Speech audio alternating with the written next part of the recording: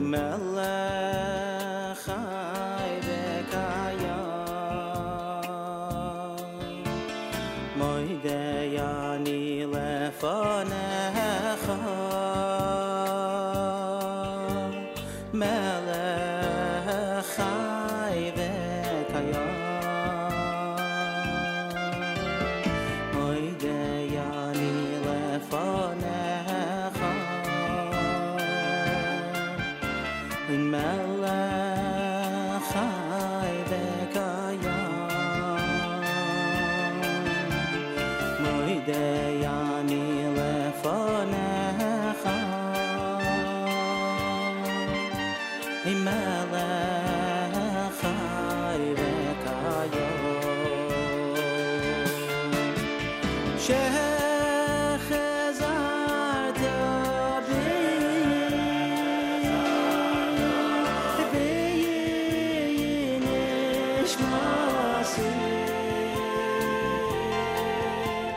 Nishmasi b'chema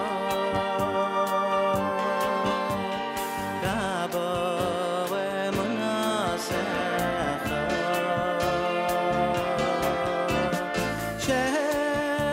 shechazarta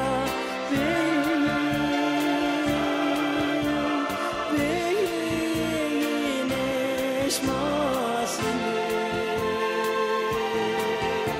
Nishmasi b'chema Rabbo emunasecha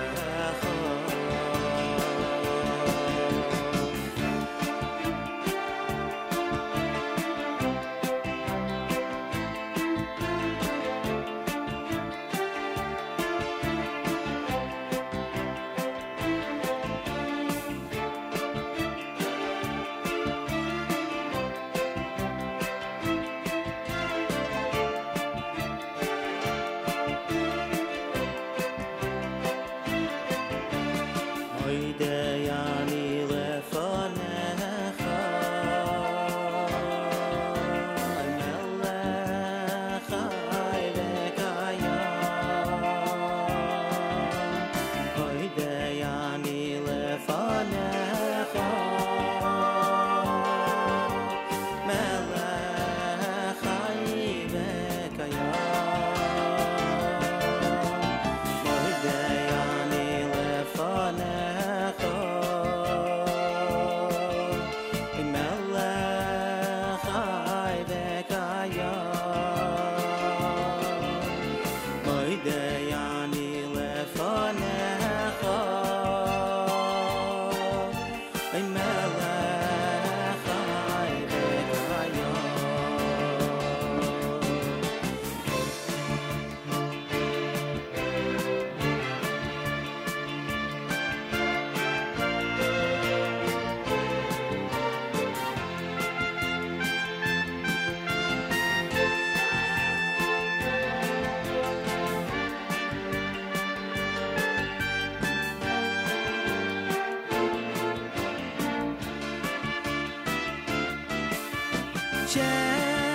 shechazarta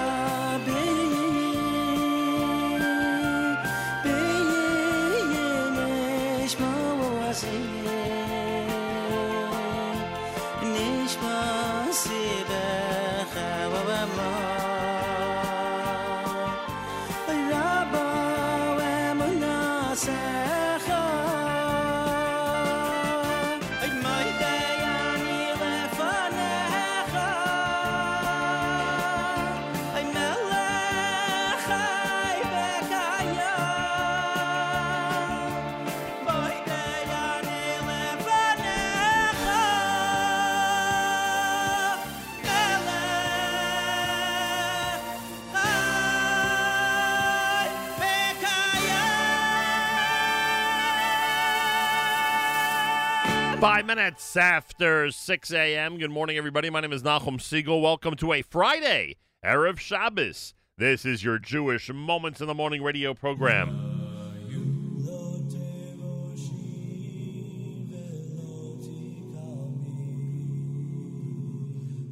Matishtoch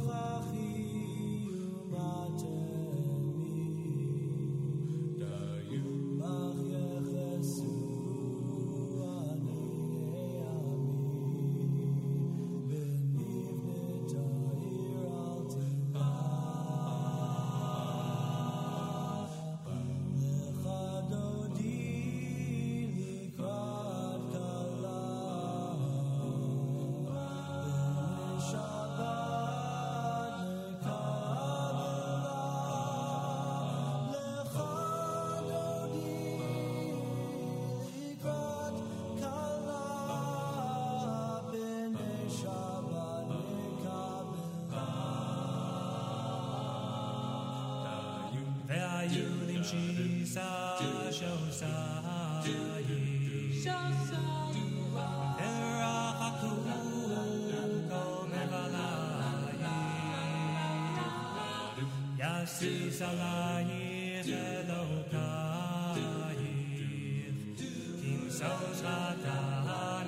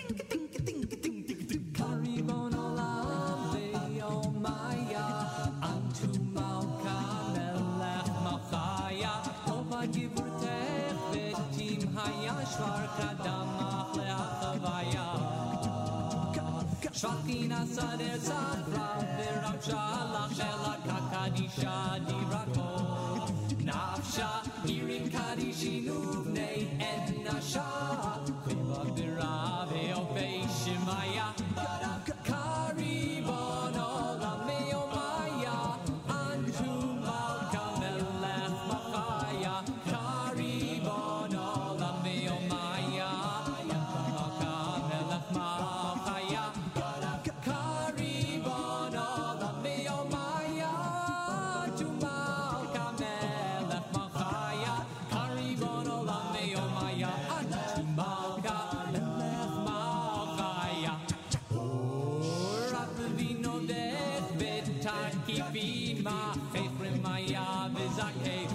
Givin, Louis Yagivarshin, Alefin, Lo Yeo, Urteh, Bechush, Benaya, Karibon, Olameo Maya, Antu Malka, Melech Machaya, Karibon, Olameo Maya, Antu Malka, Melech Machaya.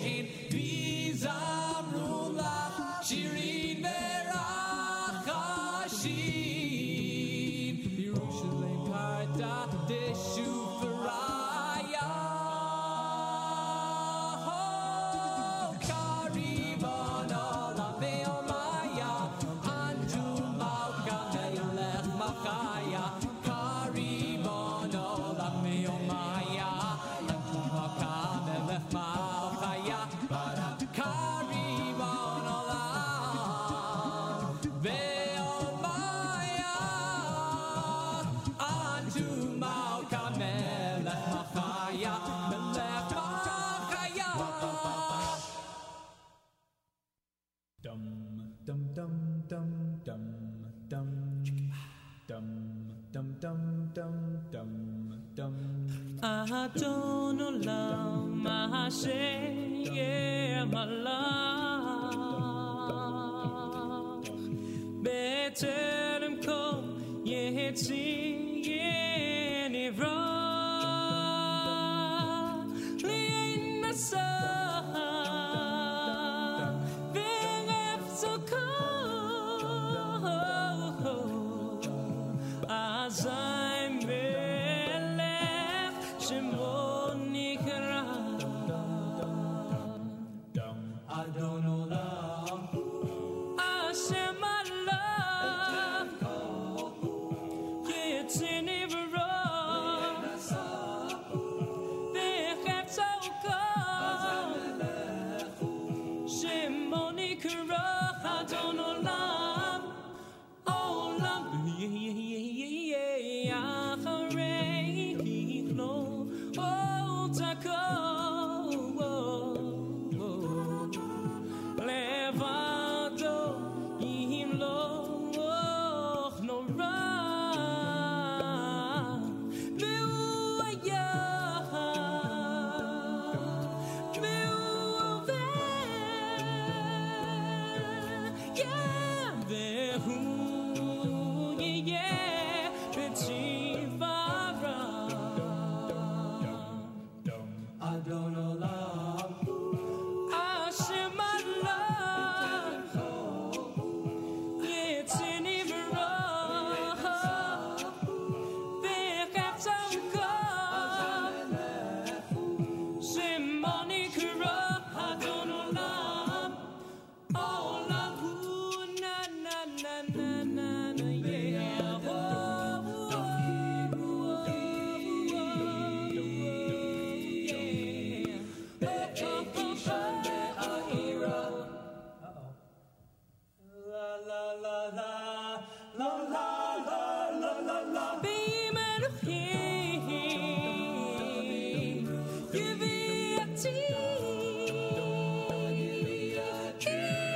Hashem li below we run Adon olam yeah Hashem malach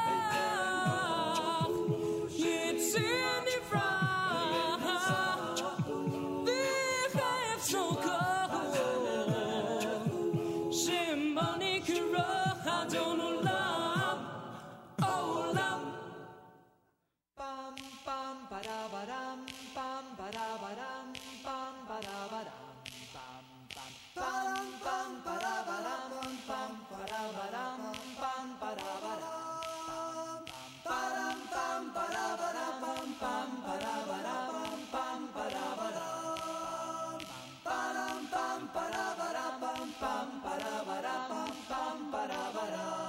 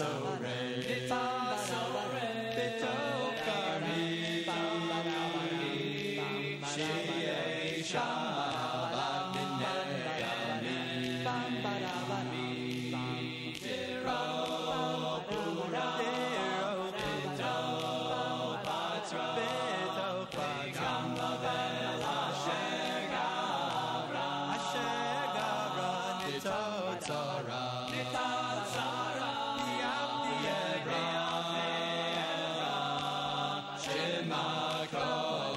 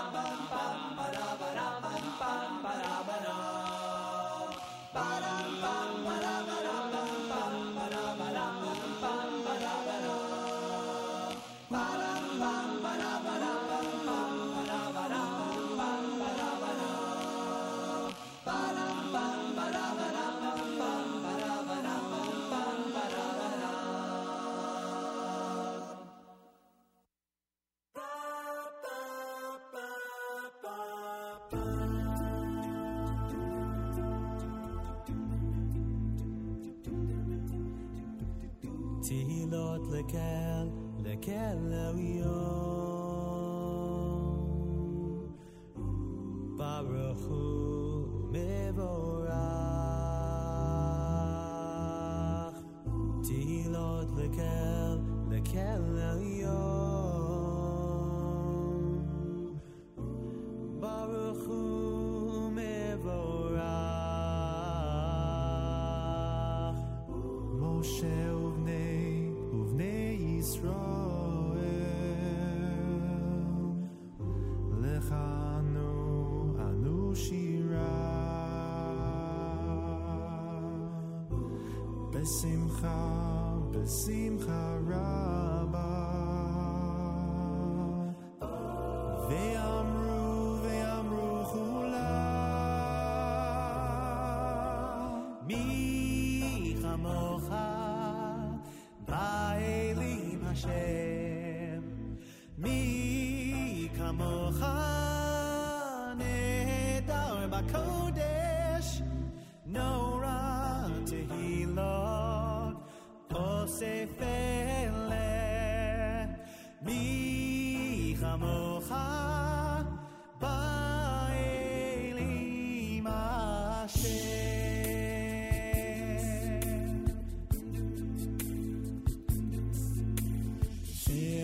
Chadasha Simchu Geulim Lesimcha Svatayam Yachad Kulam Hodu Vehimlichu V'yamru Yichamocha Ba'elim Hashem Mi kamocha Nedar b'kodesh Nora tehilot Osef eleh Mi kamocha Ba'elim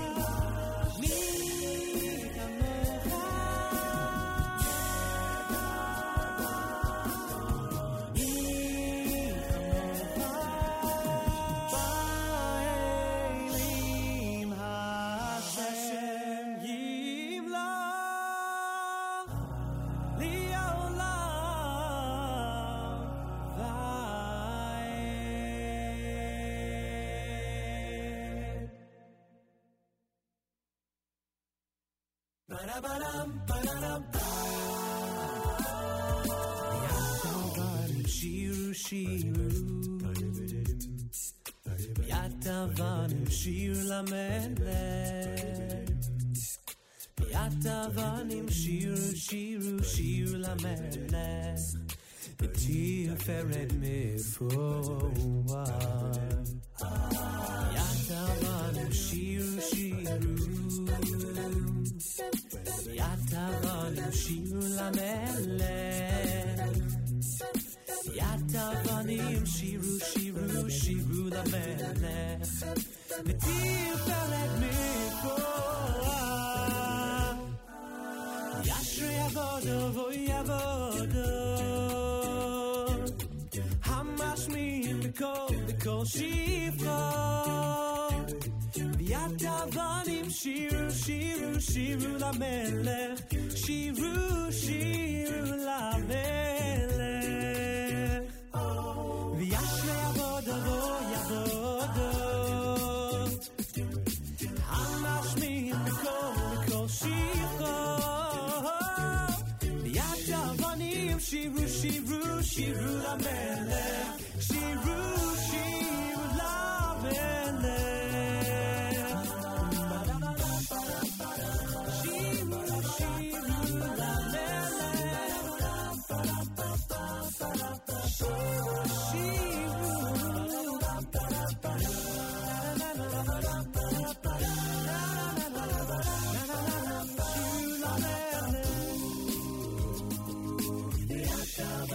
Shiru shiru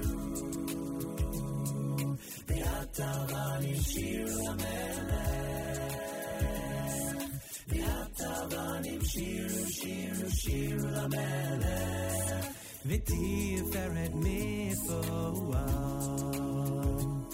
V'yatavanim shiru shiru V'yatavanim shiru lamelech Yatavanim shiru shiru shiru lamelech V'tiferet mifuad Yashrei avodo voy avodo Hamashmim b'kol shivcha Yatavanim shiru shiru shiru lamelech Shiru shiru lamelech Yashrei avodo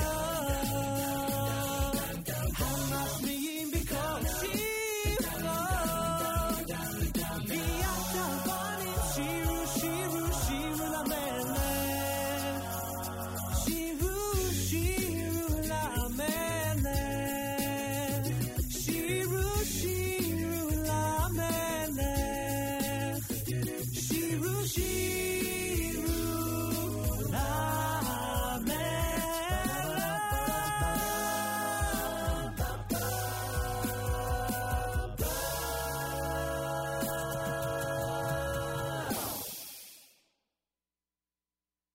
Ata echad v'shimcha echad u'mikiyamcha Yisrael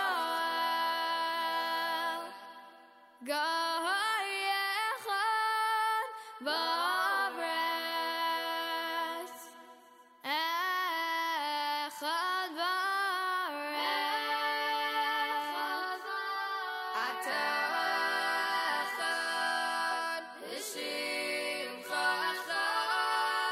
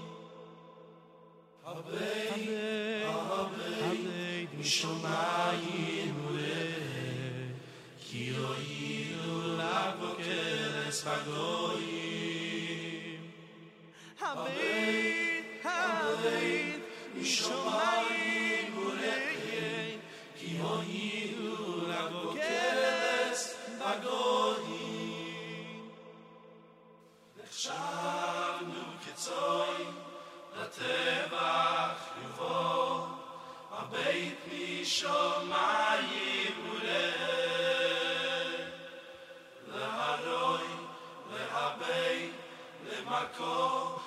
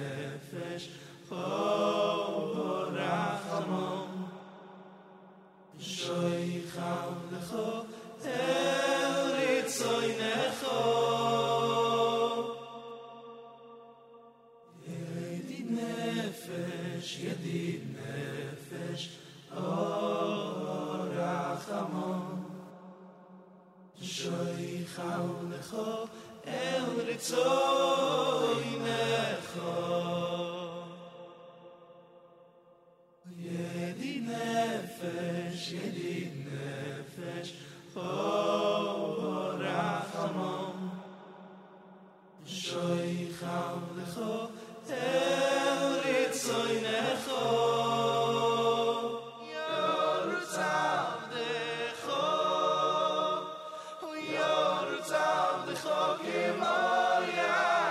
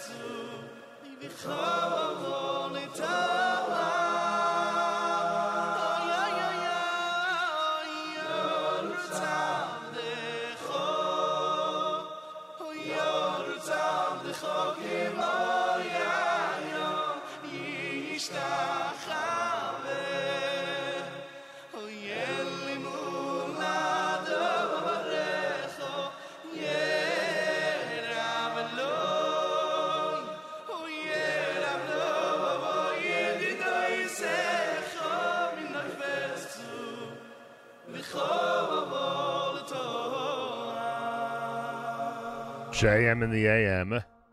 Good morning. Welcome to a Friday Erev Shabbos here at JM in the AM.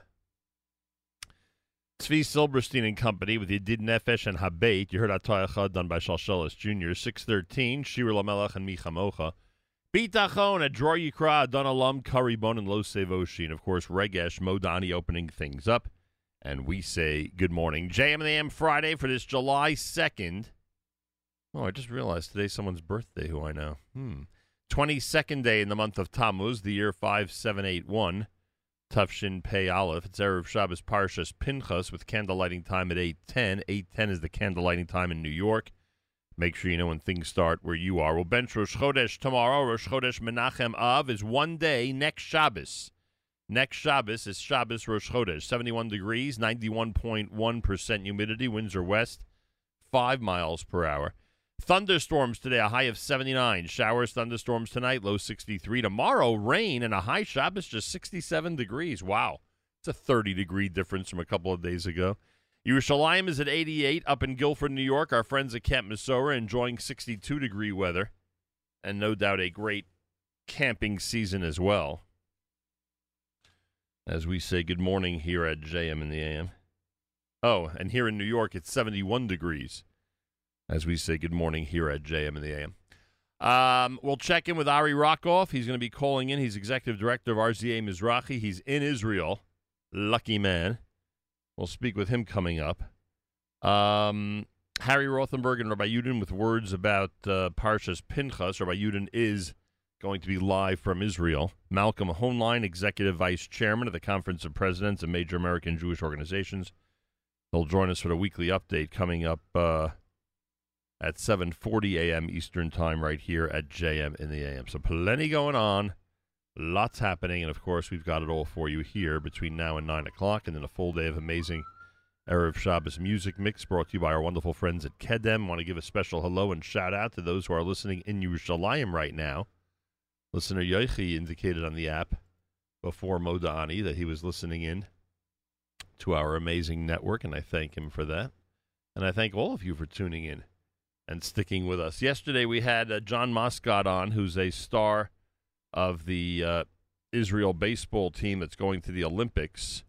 I just want to remind you that Sunday, July 11th, their game against the FDNY, New York's Bravest, will start at 4 p.m. at Maimonides Park. It is to benefit Makor Disability Services. I would hope that everybody out there, if you're not able to make it, buy some tickets. If you're able to make it, even better. Because I'd like to see not only Makor do well with this, I'd like to see Team Israel have fans in the stands. So that's July 11th, 4 p.m. They'll be up in Rockland County against the New York Boulders in Pomona, New York on July the 12th.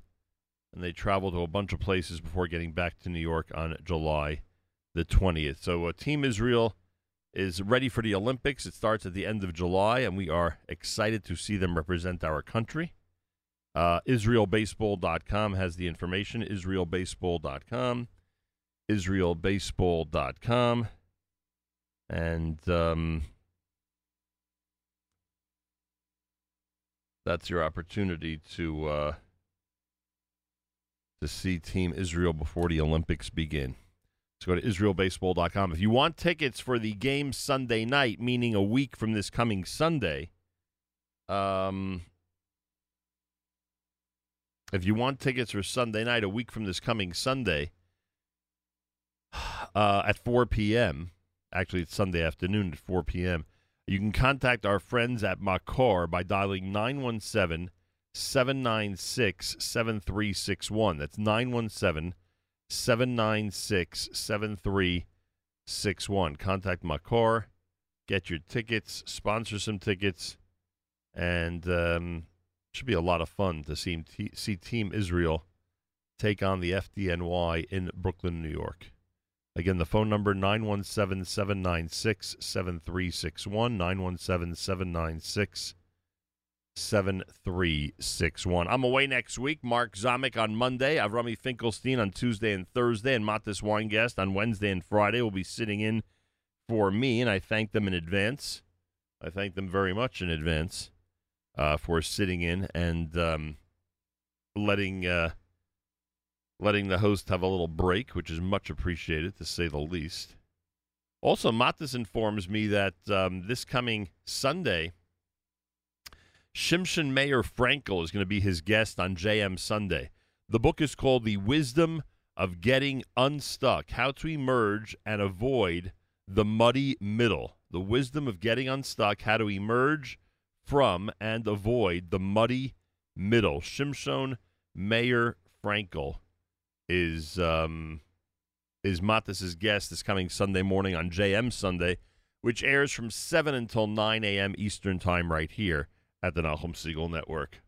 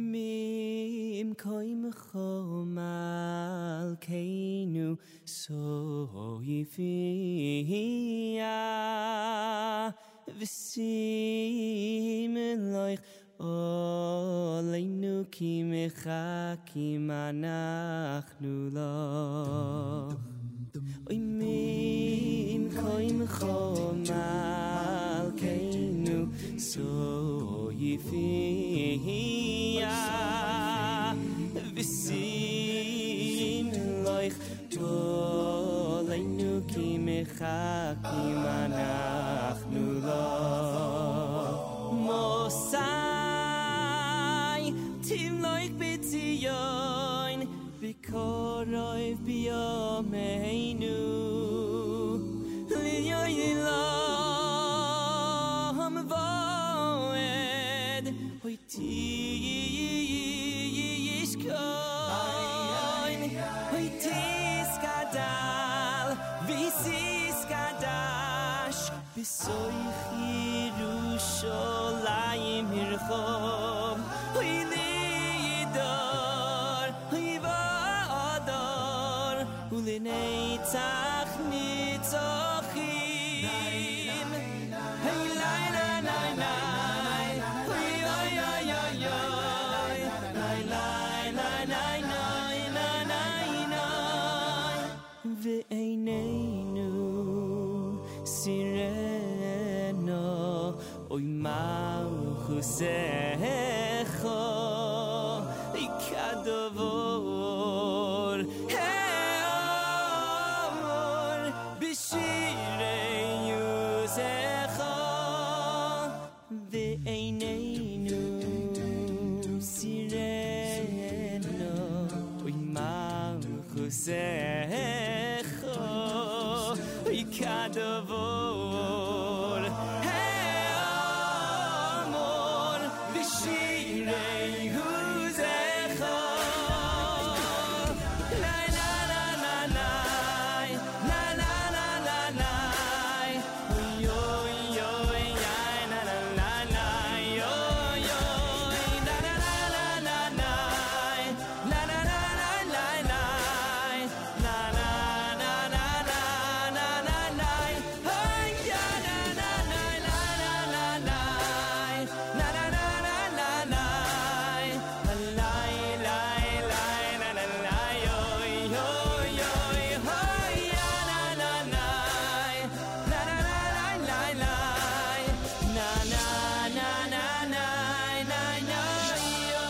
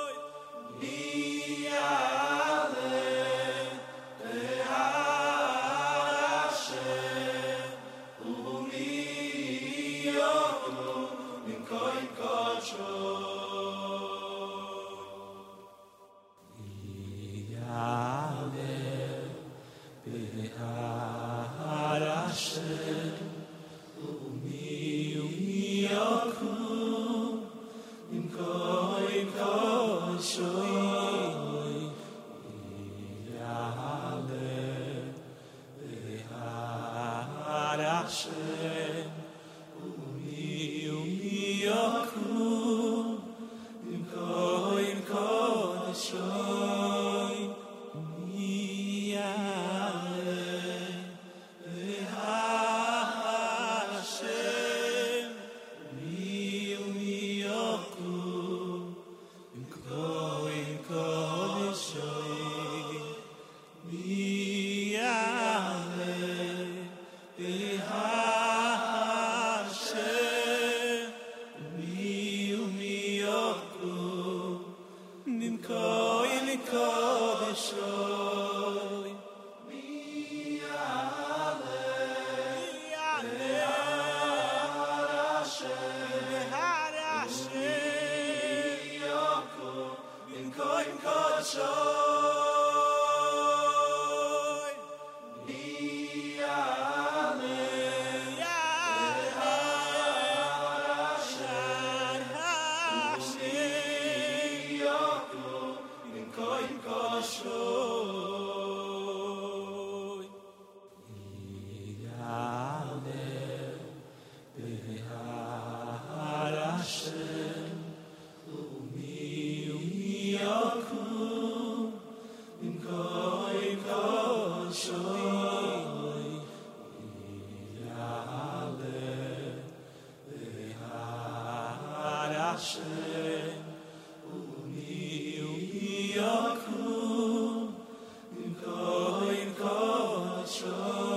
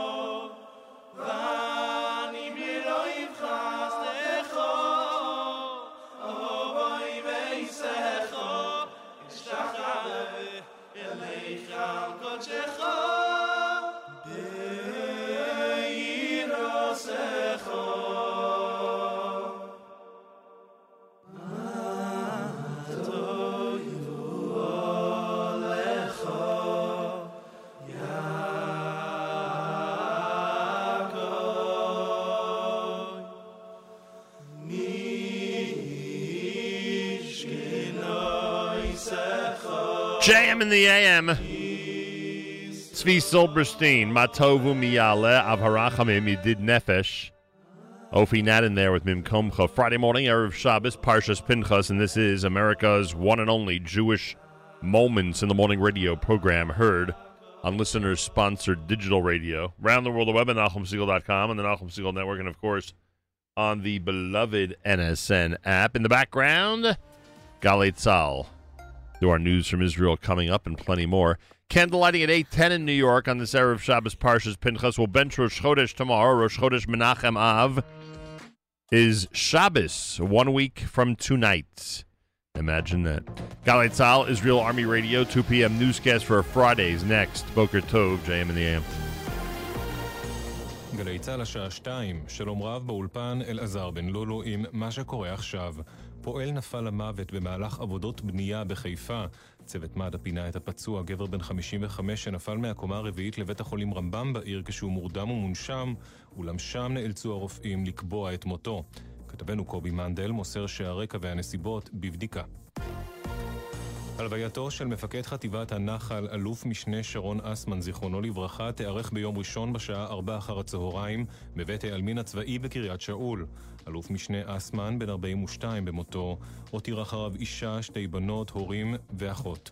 מוקדם יותר היום הודיע משפחתו כי תתרום את איבריו.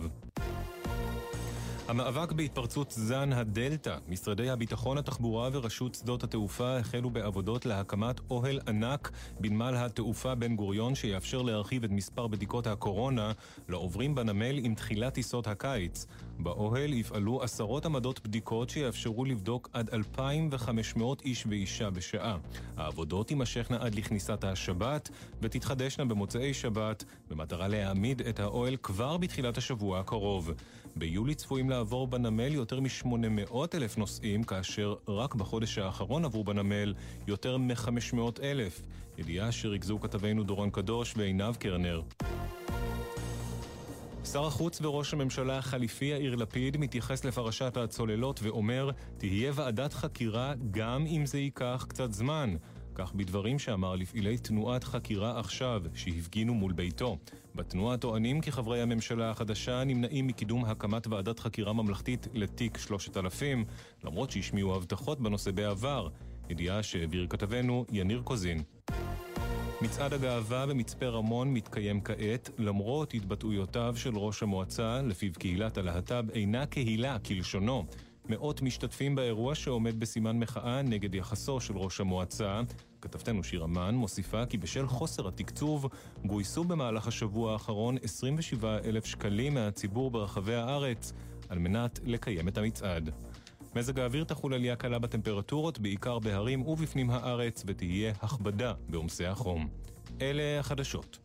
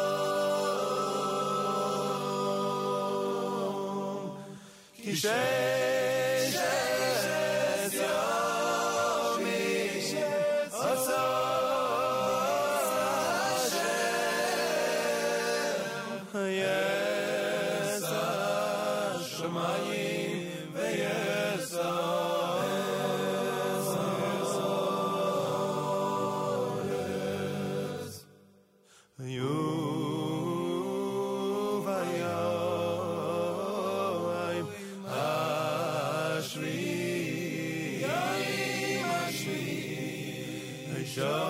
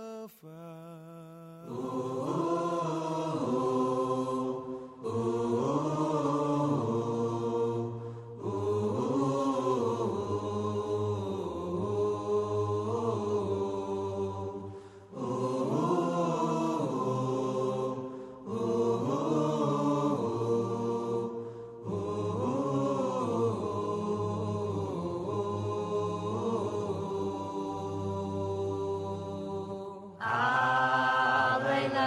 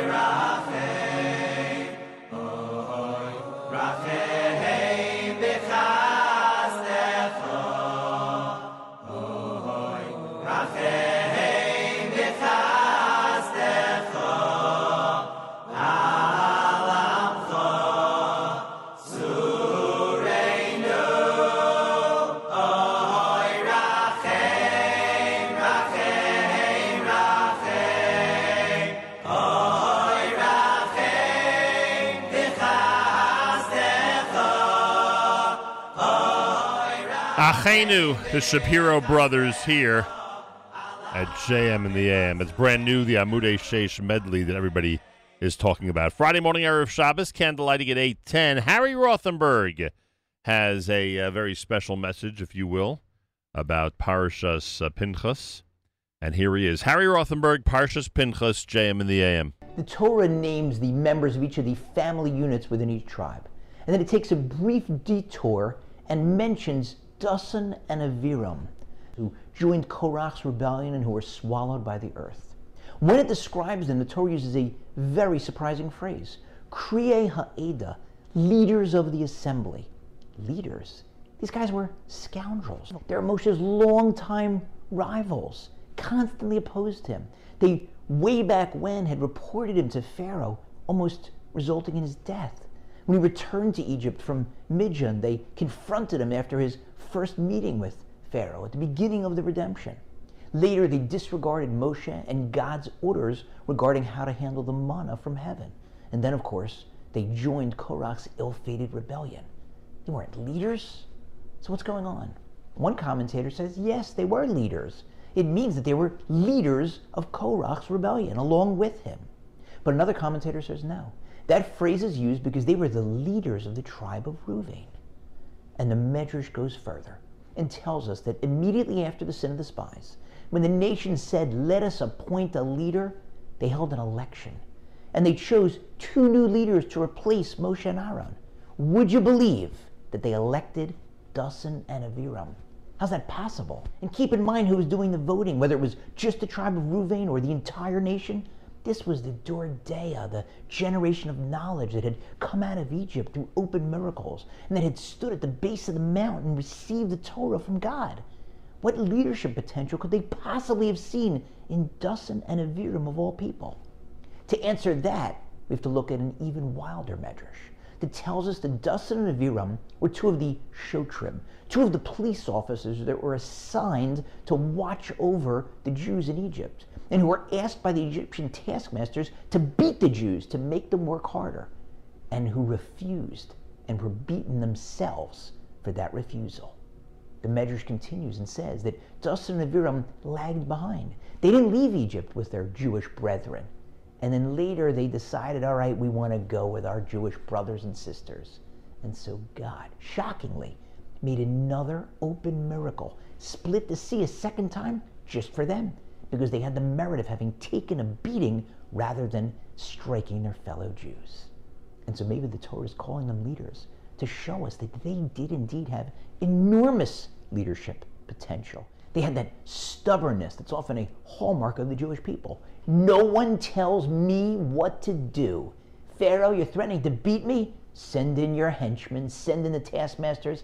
I'll take the beating. But that stubbornness that can be so great when used properly can also be so terrible when used improperly, because they also said the same thing. No one tells me what to do when Moshe was talking and when God was talking. And that's what led to their tragic downfall when they were swallowed up by the earth. It's a lesson for us. Every one of our character traits can be used for the good or for the bad. If you're a couch potato and you just can't get up to do any of the mitzvahs, any of the things that you're supposed to do, that is a problem. Got to work on that. But if you're also too lazy to engage in any forbidden activities, well, then that's fantastic. Stay on the couch. Refill the potato chip bowl, pal. But of course, we're not supposed to aim for 50-50. These are my character traits, and sometimes it's good and sometimes it's bad. No. We're supposed to constantly be reevaluating. How am I best using my character traits? Working on myself, improving myself, being honest, knowing what my strengths are and what my weaknesses are. Each one of us was given a particular mission. That's why we're here. That's why we're given our particular character traits. We have to figure out how to use them the right way. Thank you to Harry Rothenberg, as usual. Great words about this week's Parshas Pinchas in this case. Again, big thank you to Harry Rothenberg. Friday morning broadcast, JM in the AM. Well, if you would have told Ari Rakov, who's the executive vice president of RZA Mizrahi, if you would have told him a month ago that he'd be in Israel at the very beginning of July, I don't know if he'd believe it, if he would have believed it. He is leading a leadership solidarity mission that is extremely, extremely impressive. A list of rabbis and Jewish leaders that really is really distinguishable. Very, very impressive. And he's actually in Lud, in the city of Lud, with the group right now on what is essentially, I would guess, the 3rd day of their mission. They left Wednesday, so we'll call that day 1. This is the 3rd day of their mission to Israel. Ari Rakov, a pleasure to welcome you back to JM in the AM. Ari, are you there? All righty. Ari? Yes. Oh, there you Good morning. are. Hi. Ari, I didn't give up on you, thank God. A pleasure to welcome you back to JM in the AM. Just to make it clear, I don't want this to be the focus of the conversation, but so people understand, because there's so many people frustrated they can't get to Israel, because you arranged for this group to go, and because the Israeli government has a more positive attitude towards groups that are organized coming to Israel. Thank God you guys were able to land there yesterday. Yes, and I appreciate the introduction. I appreciate being with you. And if you asked me 5 days ago if we make it here, I would have said 50-50. But we made it. Amen to that. And I'm sure it's an amazing feeling. By the way, this is not a bad question to start this conversation because, again, a lot of people are hanging on every word when someone's calling in from Israel, and especially these days. What is it like? What's it like touching down in Tel Aviv after the long absence from our Holy Land? It was surreal. We're here with a group of 30 community leaders, rabbis across the country, North America, U.S., Canada, and it's surreal. I mean, when's the last time? We're somewhat spoiled. When's the last time? None of us have been here for any period more than a month, 2 months. It's been 18 months for everyone. So it was surreal. It was also eerie, I must say, going through Ben Gurion almost alone. They actually have isolated the different parts of the airport from different countries. So I could share more on that as well. But yeah, it was surreal, wonderful, and we're very appreciative that we were able to get in. Well, the list of Jewish leaders, rabbis, and community leaders that you have with you is really amazing, to say the least. And anybody who sees the list, I mean, you'll agree. It's funny or interesting, especially knowing the way these leadership missions go, and you have a lot of people to meet with and a lot of things to do and a lot of places to tour. But today, on Erev Shabbos, you took the group, and you are right now in Lud, Israel. Why are you in Lud? Yeah, so we are actually physically in Lud. In fact, not only are we in Lud, I'm in a synagogue as we speak. I didn't have this coordinated. I'm not that organized. But I'm in a synagogue now that was burnt down just a month ago, and we're meeting with residents of the town here. It turns out this synagogue has been burned down 3 times in the last 10 years. There's a lot of history here that preceded. I think we know Lud because we land in Lud when we fly in through El Al and United and Delta, whatever it might be. But I've never been to this town, so this is my first visit. And actually, it's day 3 of our trip with the Bidud, the required Bidud. This is day 1. So we felt for a solidarity leadership mission, this would be our the first thing we would do. Yeah. So we left, from Jerusalem this morning. This is actually our first stop. And, of course, the goal is to be in Yerushalayim for Shabbat, please God, and you have an entire list. I mean, I read the itinerary. You have a lot of leaders, both religious and government leaders that you're going to be speaking to, and people that are going to address your crowd, your mission. Ari, Ari Rockoff is with us, Executive Vice President, RZA Mizrahi, by the way. As things open up, please God, continue to check rza.org/journey-home, rza.org/journey-home. Mizrahi, which is now a very, very active USA Mizrahi organization, it wants to play a very important role in getting people back to Israel and reuniting and reacquainting people with Israel. So go to rza.org/journey-home, rza.org/journey-home, and hopefully soon flights like the one Ari took will be heading out with groups of people to visit Israel. I think one of the things that I've been emphasizing about going back to Israel is people who have not, and I don't think, and I'm being serious about this, I don't think it's only because the Israeli government would prefer it this way. I think you're going to see a lot more people going with groups like yours just to get reacquainted with the land. We've not only missed the state of Israel and all that it has to offer, relatives and friends included, but in addition to that, we realize that there are places we haven't been to in a long time, places we haven't shown our children and grandchildren. And I think, Ari, the organized tour is going to have a little bit of a revival in this era. Yeah, I think that's correct. I think right now it's practical and structural. Thank God we were with many NCSY groups from New Jersey, from Florida, from all across the country. They're landing one by one. Right. I think it's, but yeah, I think what you're describing is absolutely accurate. And look, I hope it will go back to what we'll call normal, right, where you can fly and go as we come. But for obvious reasons, they've had to clamp down because of the spikes in the new Delta strain. Yeah, no question about it. We don't know exactly when things will be open skies, but we're certainly hoping for it. Ari Rockoff is Executive Vice President of RZA Mizrahi. He is in Israel at this time. The list of people that you're meeting with is very, very impressive. It includes people in the new government, I would assume. At least it's scheduled on your itinerary.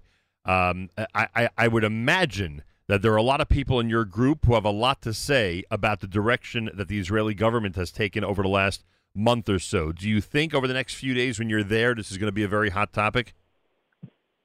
I do. It was a hot topic even before we got on the trip.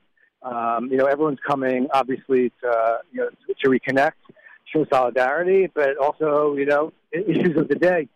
We deliberately are meeting with a broad spectrum of the new government, from right to left to center.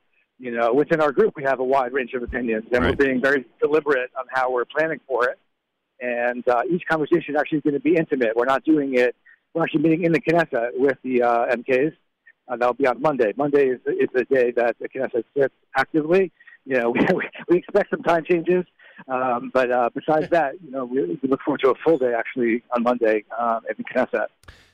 Very interesting. I'll tell you, there's a lot going on in Israel right now. People here on this side of the world may not realize it because we don't get to go often enough or at all at the present time. But there's so much happening in terms of the direction of Israel. Also, Ari, I wonder, because of the leadership role, and I noticed that Fleur was who joined us last week on the air was one of the people that greeted you. Her mantra, rightfully so, has been the leadership role that Israel is now taking in world Jewry. We always looked especially to the diaspora, especially to American Jewry, for the support that was needed for Israel and other places, and now that is undergoing a major shift, to say the least. Is that something that is that something that's palpable? Is that something that, as you sit in these meetings? I know you haven't had many meetings yet, but is that something that you think will resonate with the people that are with you? That unlike a couple of years ago, or maybe the last time they were there's a completely different direction in terms of Israel's leadership role in the Jewish world. Can you be more specific? In other words, a leadership role, because we met with Fleur, of course. Well, because just as an example, that she felt the need to do a solidarity mission to the United States because of the anti-Semitism going on here. Just that in and of itself was taking a page out of the book of American Jewry with all the solidarity missions we've undertaken over the last so many decades. And I just feel that in addition to what they're doing in Florida with the rescue team, I know that happens around the world very, very often. It's not unusual for Israel to show up to help in rescue efforts. But I think in general, some of the members of the current Israeli government are looking at their role when it comes to world Jewry very differently than a few years ago. That they have to reach out and they need to be concerned about the education and the Jewish education and well-being of Jews around the world. Yeah, I understand your point very clearly, and I think it's definitely palpable. It was palpable already on this trip. And it's been palpable, actually, for, I would say, even a matter of months. There was a letter that went out a few weeks back. It was originally in Hebrew. It was a message translated to English and sent to over 1,000 rabbis in America.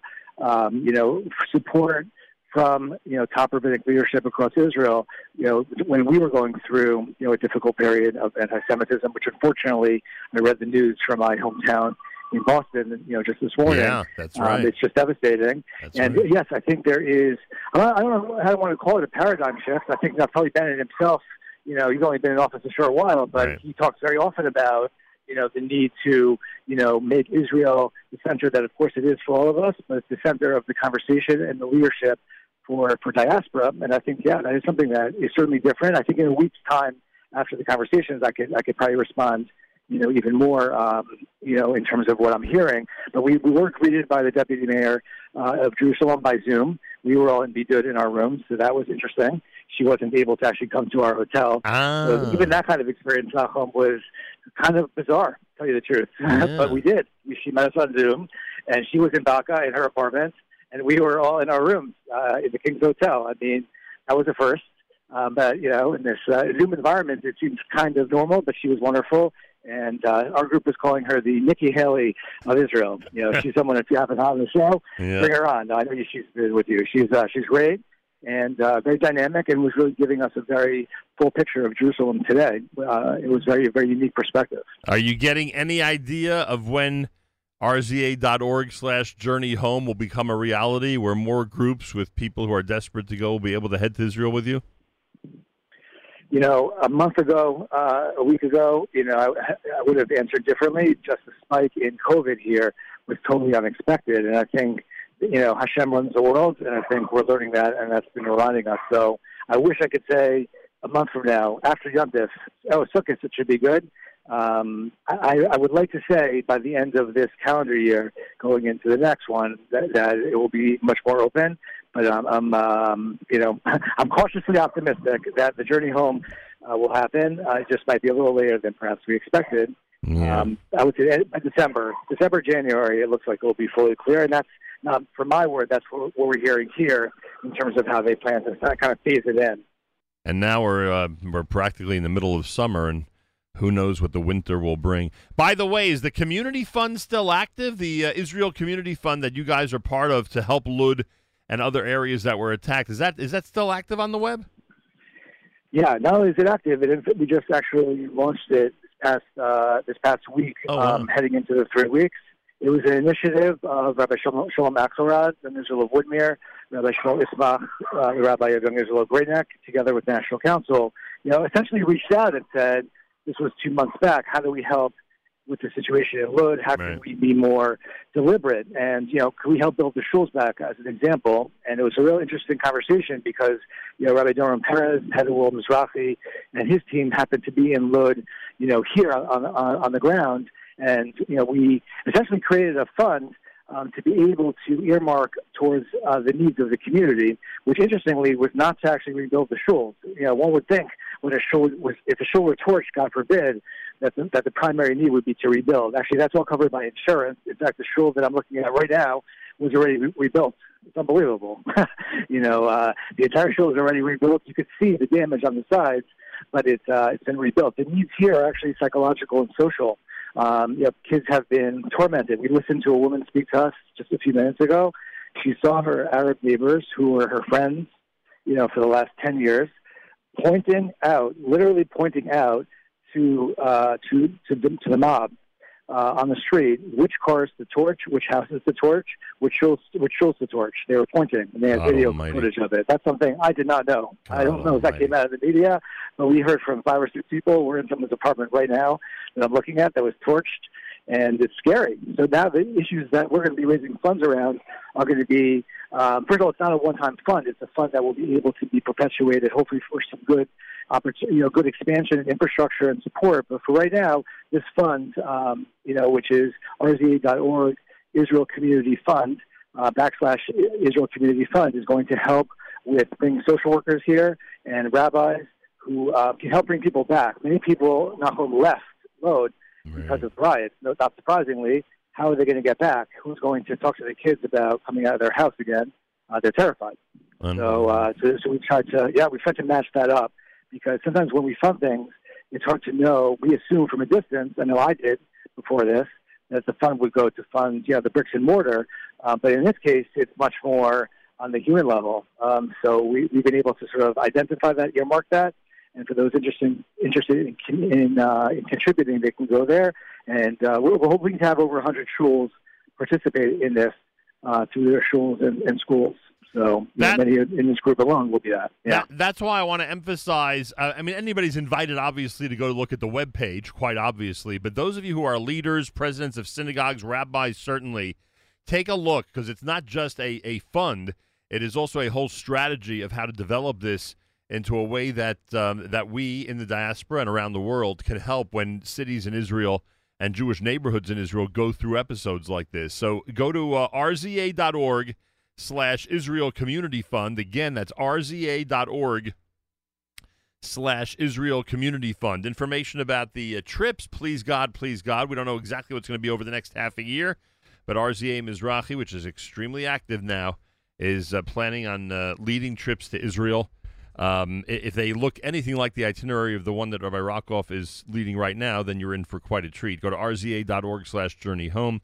rza.org/journey home. Ari Rockoff from Lud and ready to spend a Shabbat with Jewish leaders in Jerusalem. Anything else you'd like to add, sir? No, I just want to say thank you for having me, and I look forward to seeing you when we get back. And like you said, I hope that we'll be able to get back here on the journey home. It's been too long, and I look forward to doing that all together as a community. Can't believe you pulled this off. Kol hakavod. Best regards to everybody in Jerusalem and Israel. Thank you so much. Have a great Shabbos. Guten Shabbos. Rabbi Ari Rockoff. Unbelievable that they pulled this off. Unbelievable that, thank God, the government of Israel let everybody in, frankly.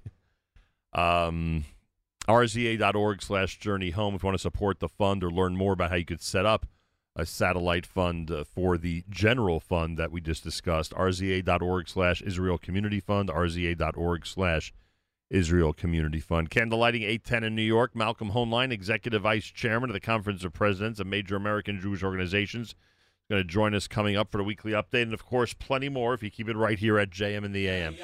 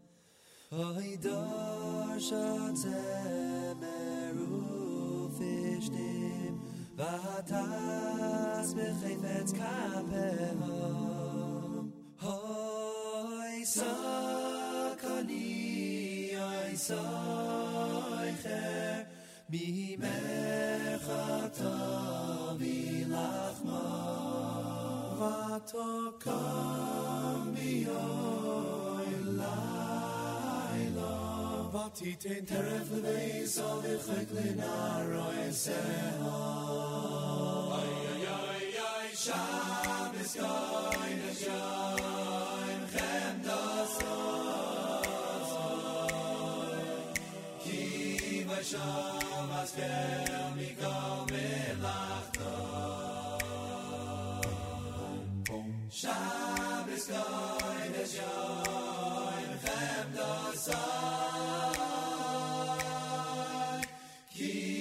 Shabbos kel mikol melachto.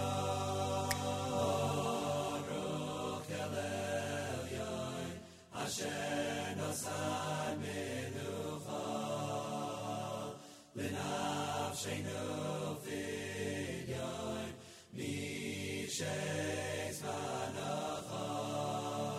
Yona matzavo manoach v'sham yanuchu yigiye koach. Yona matzavo manoach yanuchu yigiye koach.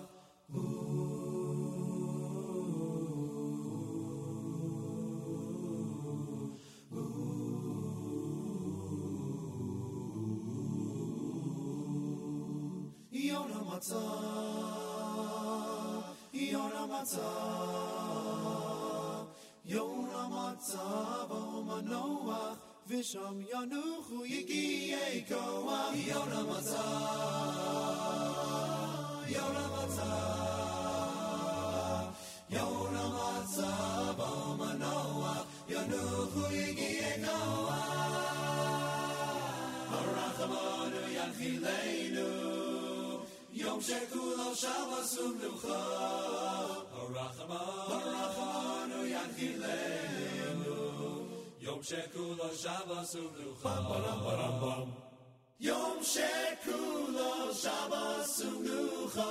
L'chayei l'chayei olamim. Yom shekulo Shabbos u'mnucha. L'chayei olamim.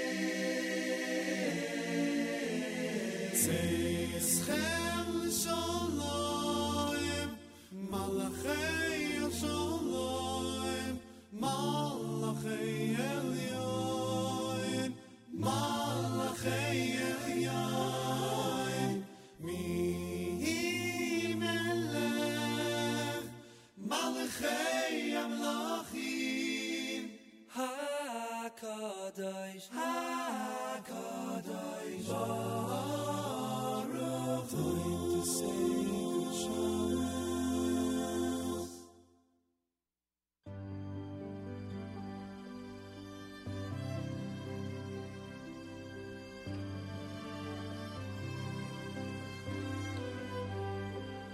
שתחדש עלינו es החודש הזה החודש הזה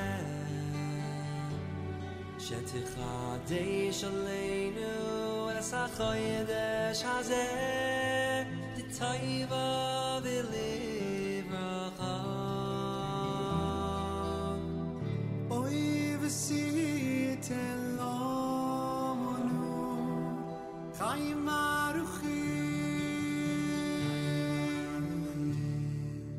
Chaim shel shalom Chaim shel toivo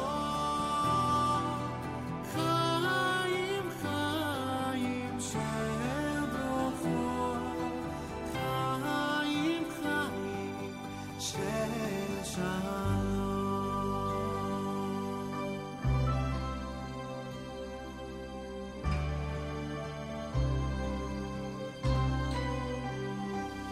שתחדש עלינו את החודש הזה החודש הזה שתחדש עלינו את החודש הזה לטובה ולברכה אוי ושית אלוהינו חיים ארוכים חיים של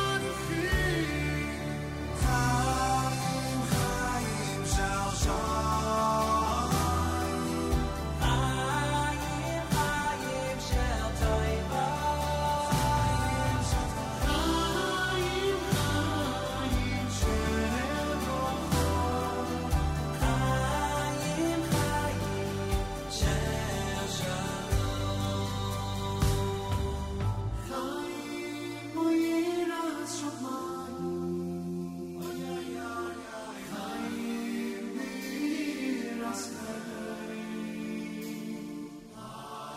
ויראת חיים שימלא השם ושלו יסליבנו לטויבו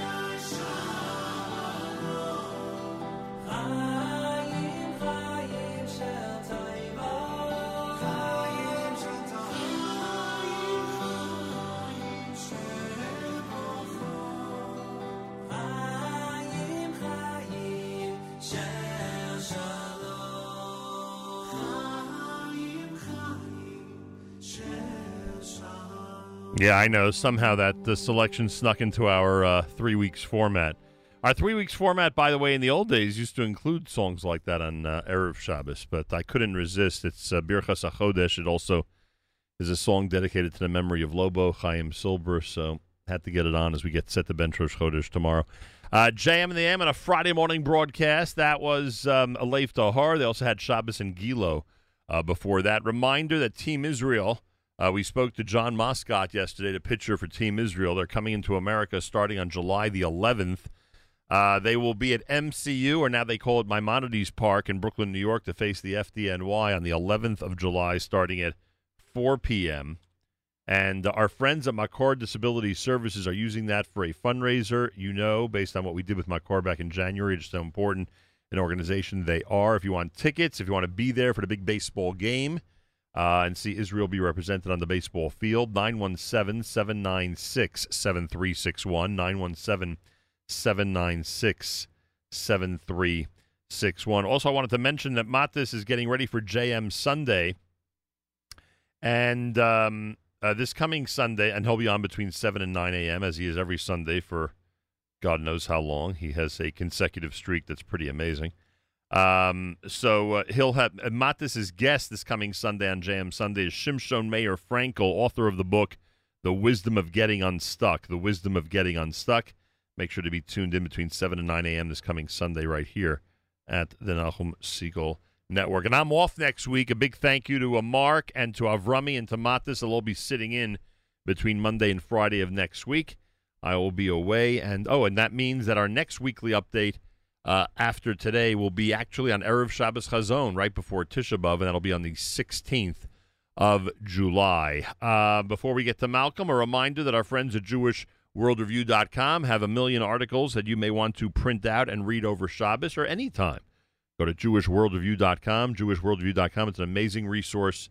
You will find it very valuable and plenty of information there that's important to read and to get familiar with. JewishWorldReview.com. Malcolm Hoenlein is Executive Vice Chairman of the Conference of Presidents of Major American Jewish Organizations. He's with us for the weekly update Fridays at JM in the AM. Mr. Hoenlein, welcome back to JM in the AM. Good morning. One correction. I'll be flying that Friday morning, so I guess it'll be Shabbos Nachamu before we're back together. Isn't that next week? Isn't that appropriate that we'll reunite Erev Shabbos Nachamu? Isn't that appropriate? I guess so. Anyway, I'm glad you mentioned that. And yes, I will now remind the audience that the 23rd of July will, please God, be our next weekly update. When the when Kevin McCarthy sends out a tweet that says Democrats just blocked funding to resupply the Iron Dome, I mean, often when reports like this come out, you explain why that really is or isn't true. What's the story in this case? Okay, it's again a complicated one, and obviously the Republicans will jump on an opportunity, as with Democrats, to play it their way. This is actually a transportation bill, and they were adding this amendment, and the objection was procedural. Many of our best friends in the Democratic Party voted for it. It was 218 to 209, wow. Strictly along party lines, and it was not an objection to the substance.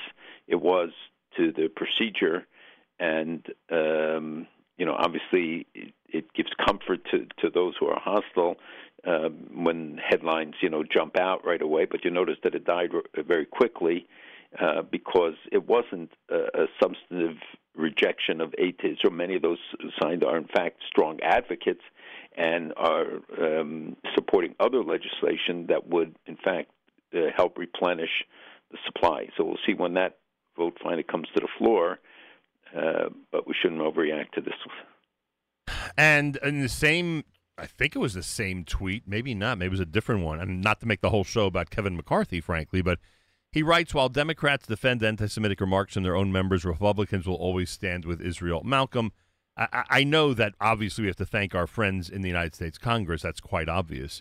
But I wish some of them, the same complaint I have about other leadership, I wish some of them, especially in the Republican Party, would stand up a little stronger and make their voices heard a little bit more when it comes to the anti-Semitism going on right now in this country. And I don't know if you agree with me. You might say that what they do is sufficient, that they're always out there. It doesn't seem to me that they're doing enough. Nothing is sufficient right now, and that means we need to see, and there are initiatives, whether it's supporting for IRA, they're usually bipartisan.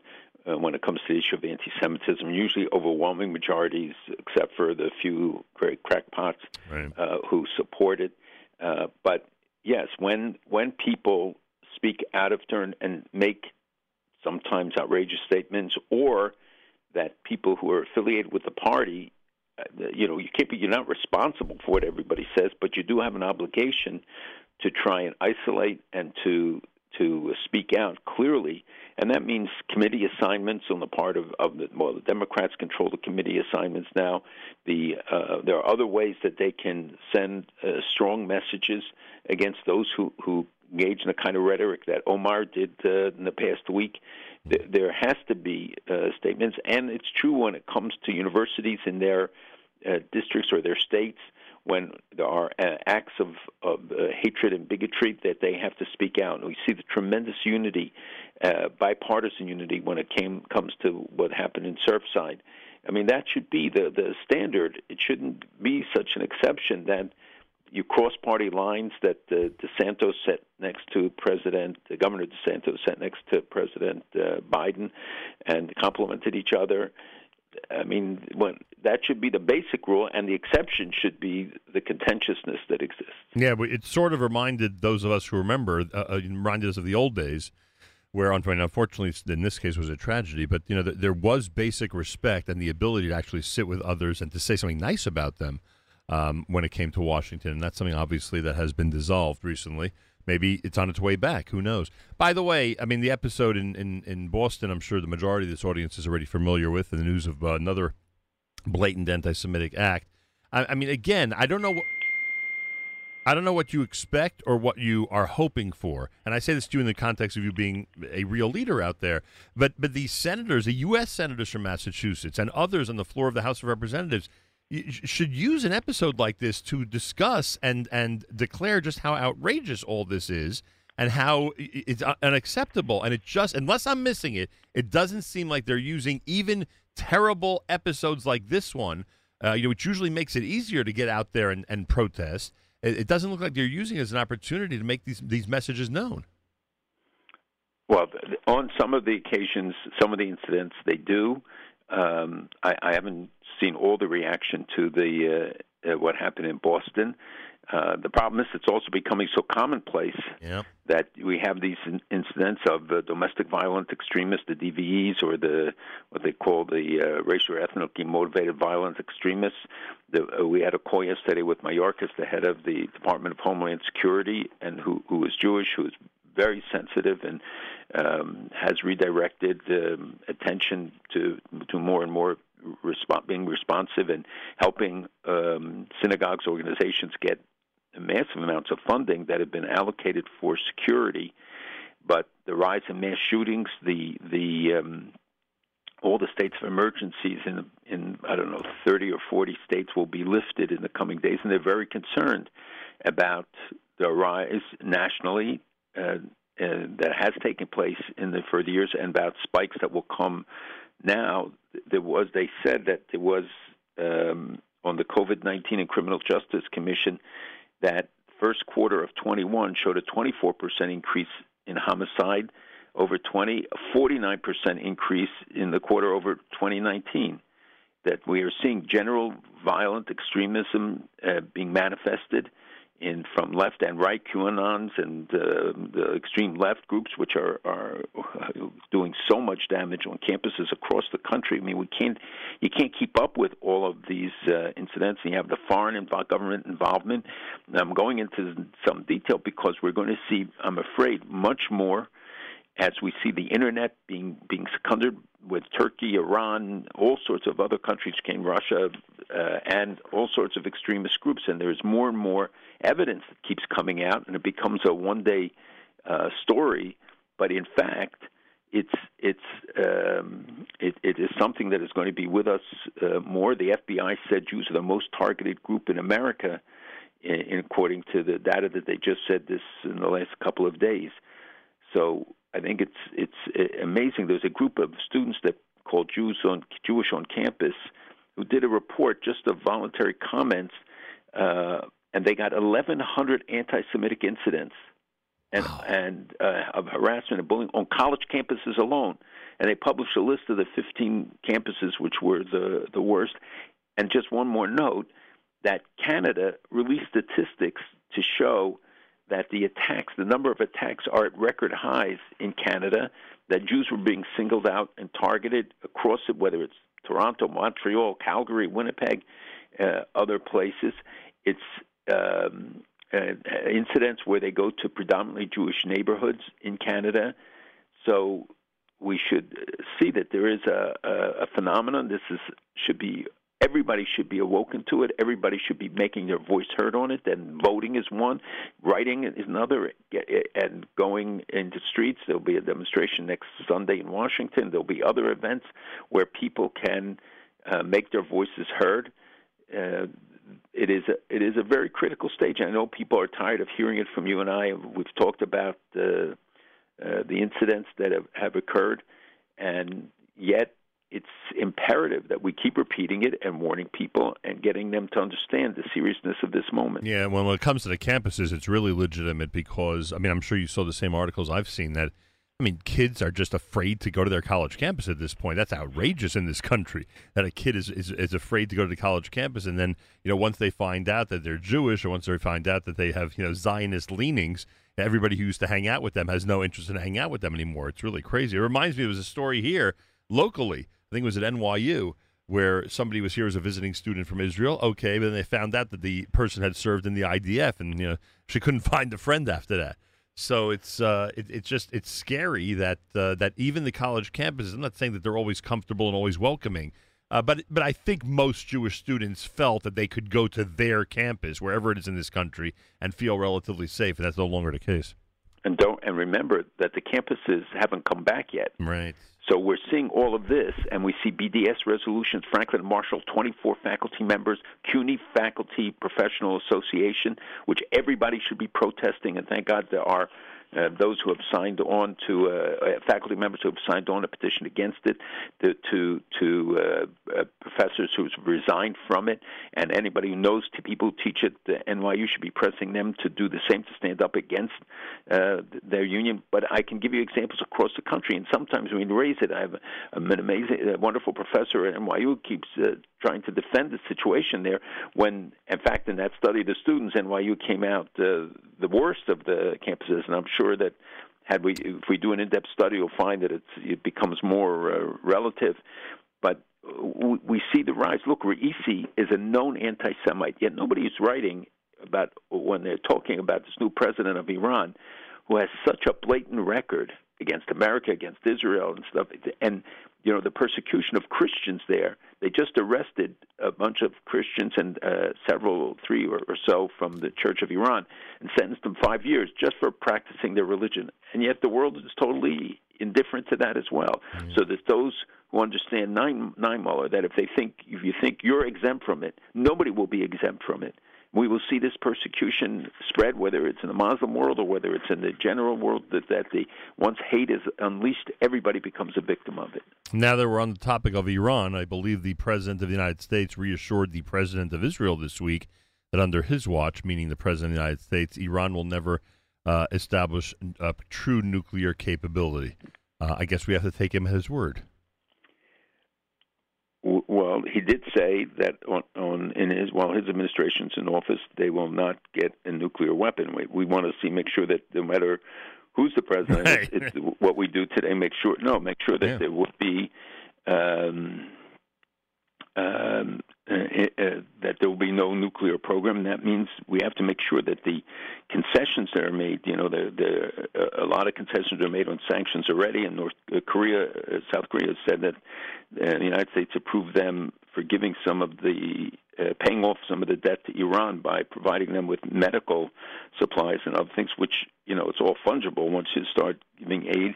The new president of Iran should make it very clear about what direction that this government is in. It's not, he's truly even worse than Rouhani. Rouhani at least put a better face on it. This guy is much more blatant, and as I said, an anti-Semite, anti-American, says he won't meet with Biden, doesn't want to negotiate, and the hardliners now control, or extreme hardliners, because all of them are hardliners. Nobody gets past the selection committee if they're not. So out of the thousands of candidates, 7 made it and 4 dropped out, so you were left with 3. It's like ranked voting, ranked choice voting. Yeah, you get a choice, yes and no, and to vote or not. Live or die. I just want to say again, the turnout was not what they're saying. The turnout they say was 48%.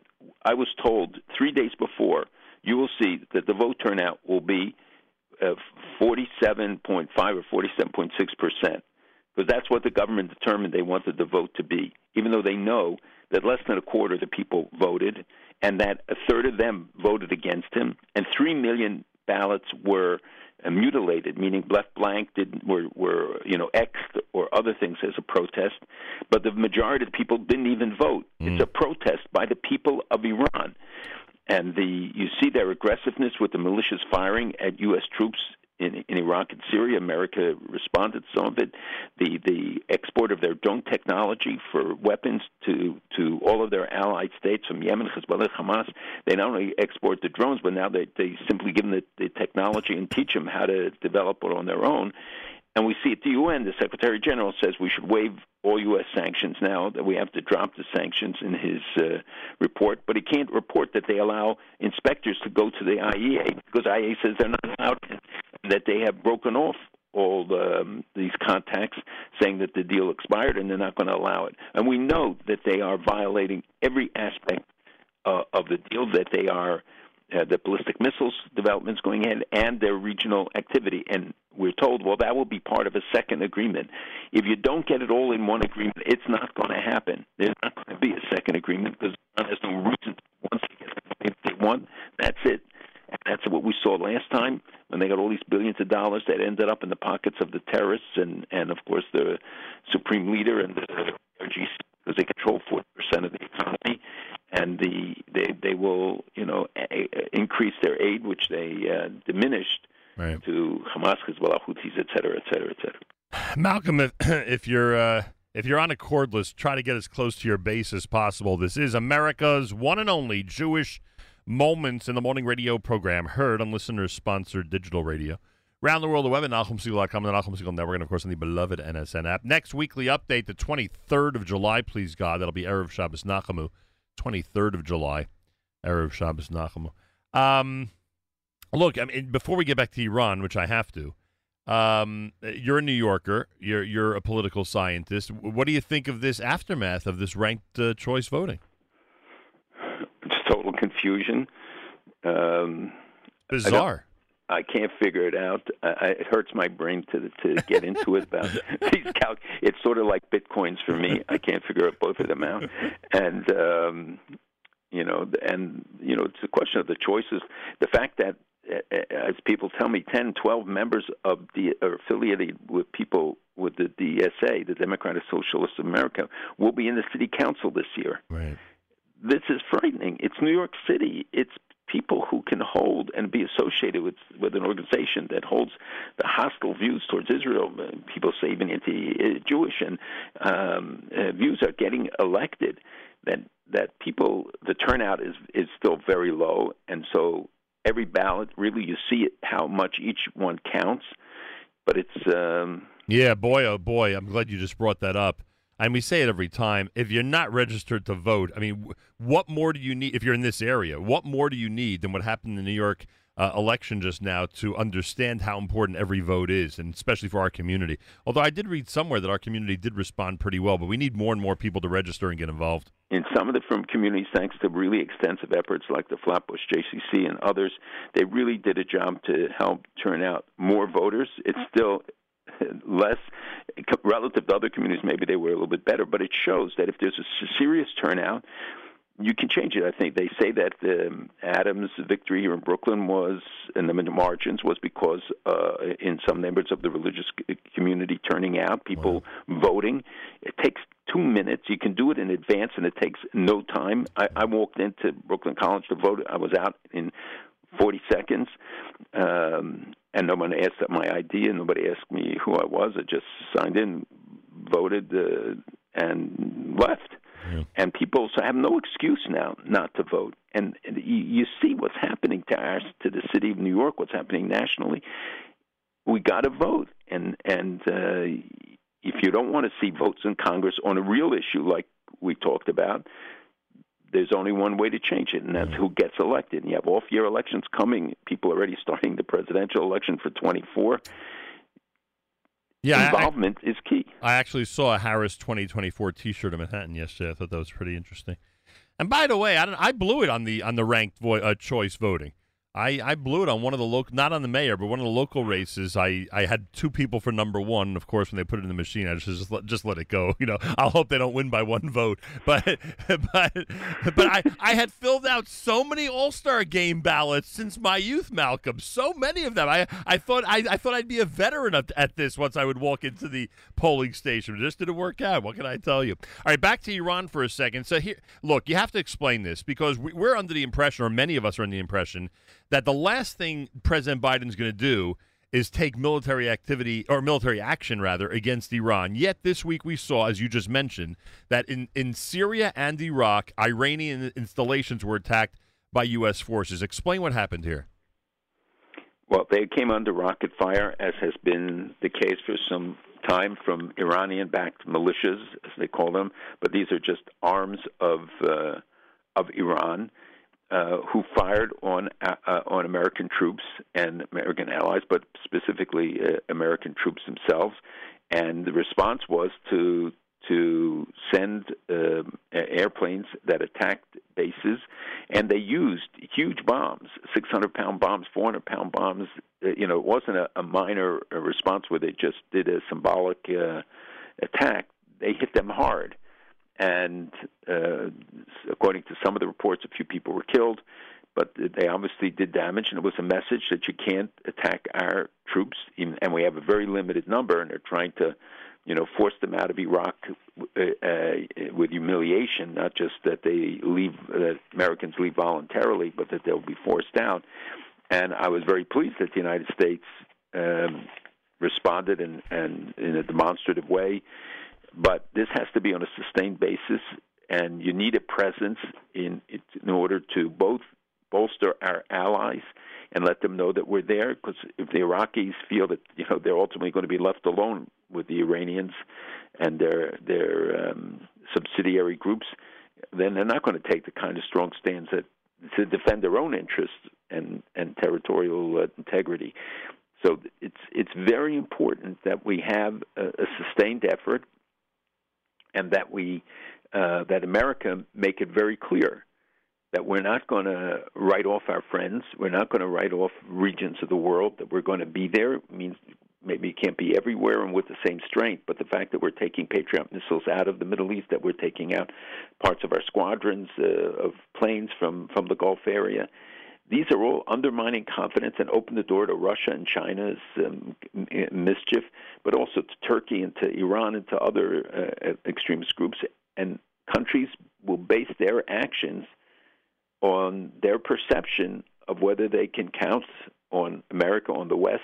By and large, the West is already something that they've written off. The French, the Germans, they don't see them there by and large. So this is very serious that the United States responds to the fire from these militias. Were you surprised? Because mainstream media, I would say, was shocked that the U.S. reacted this way. Were you surprised by it?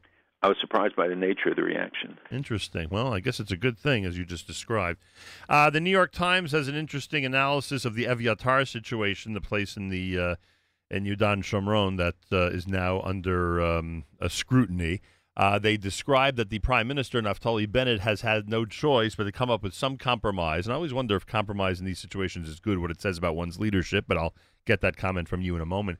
And the compromise in this case would be that they're going to evacuate the place, but have the military guard the homes until things are decided, see how things go down the road. And this hopefully will placate both the right, and both the left, in terms of moving forward. What's your first of all? Is the Times analysis correct about how he's handled this, and what do you think? I think the is right. Look, it's a complex situation. I don't know precisely what the agreement, if it is part of some of the coalition agreements about how they will deal with this and similar situations.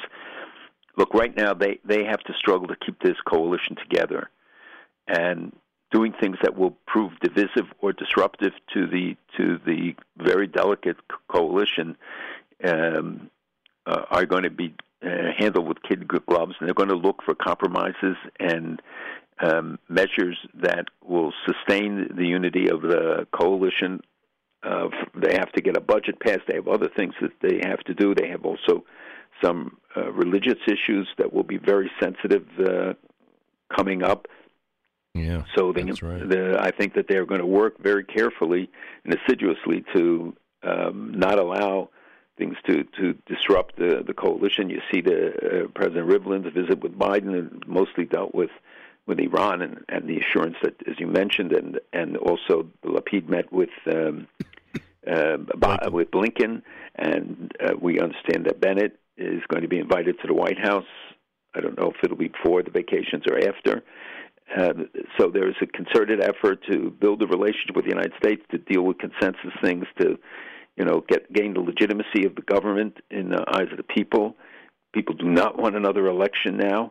And so any issue like this that could be potentially disruptive, I think they will try to paper over for now, find a way to get past it and be able to deal with it when the coalition is stronger, when they also, are going to pass this legislation, it looks like, that will enable parties to be formed so that if a group from, let's say, Likud wants to break off and join the government, that would be possible. We're very familiar, obviously, with the conflict on the right, but on the left, I think one of the things we need to remember, and you'll tell me if this is a ridiculous analysis, but one of the things we need to remember is that this Arab party that's part of the coalition essentially ran on, let's ignore the big picture in terms of, Israel-Palestinian peace, and let's get some practical stuff done for our community. So I wonder if they're just more hesitant than they might have been years ago if this coalition would have existed, where, they immediately would say, if you don't dismantle, a place like Eviatar, we're out of the government. And now they're much more careful to, play it cool because they think there's a real advantage for their future if they're part of this government. Do you think that's part of the consideration?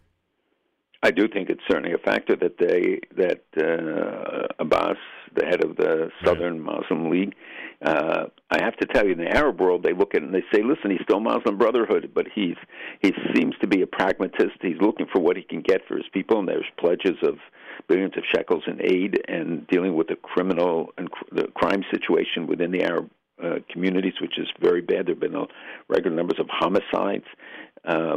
Just this year already, I think there were 40 or so, if I'm not mistaken. So it is a factor that they take into account, and that's why they're looking to build up and broaden the coalition so that you're not dependent upon any one element. And the opposition does not seem to be in a position really to challenge right now.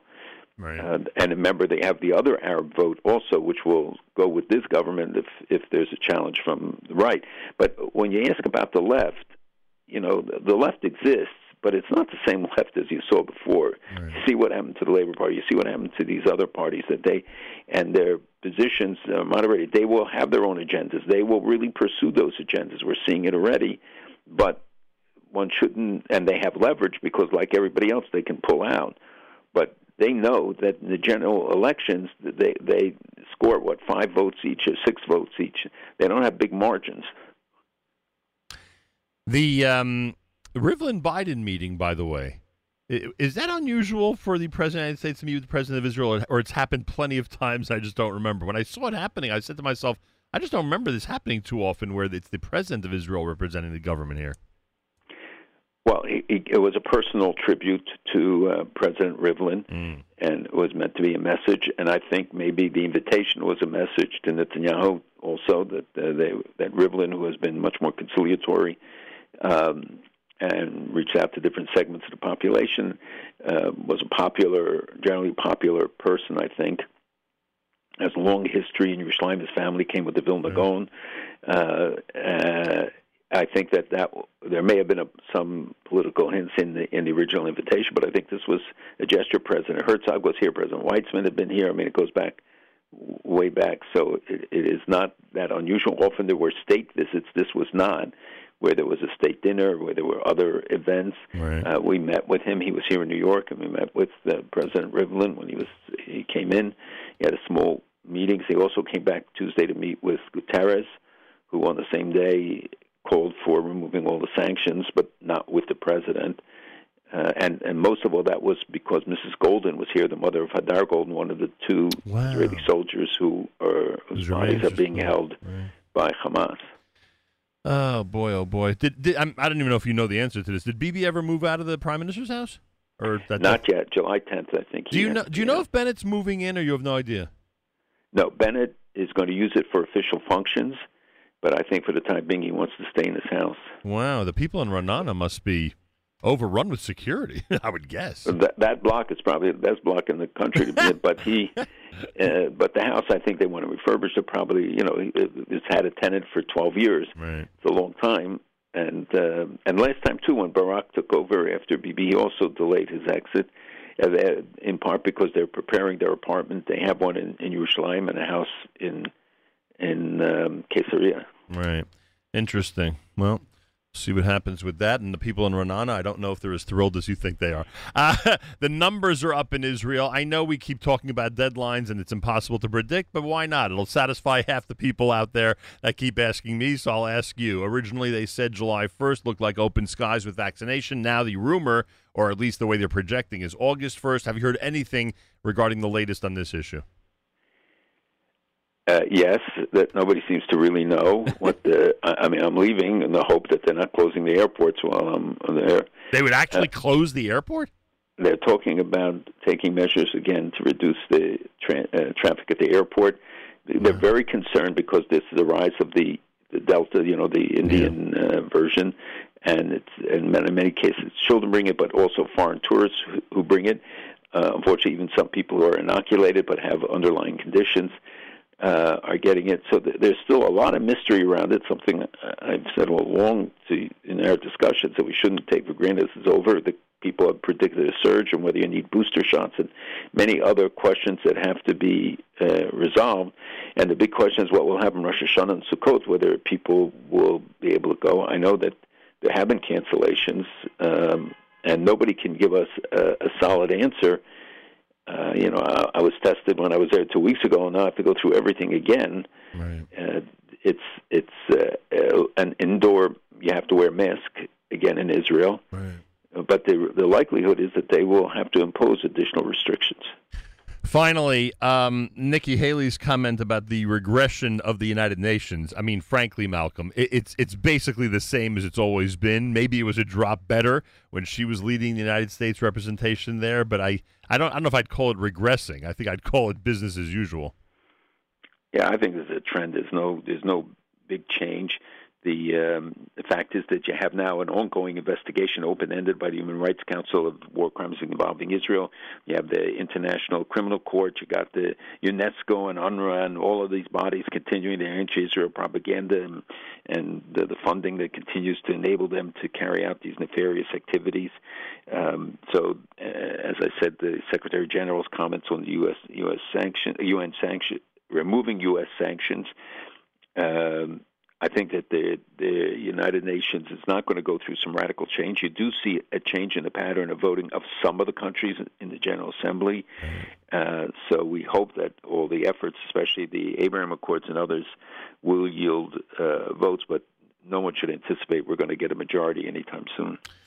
Nesiat Tova, we'll speak Be'ezrat Hashem 2 weeks from now, and have a wonderful Shabbos. Thanks for joining us. Shabbat Shalom, as they say, and everybody should be well, and we should get through the 3 weeks and look to a much better period. Amen, to say the least. Malcolm Hoenlein is Executive Vice Chairman of the Conference of Presidents of Major American Jewish Organizations, with us Friday mornings at 7:40 a.m. Eastern Time here at JM in the AM.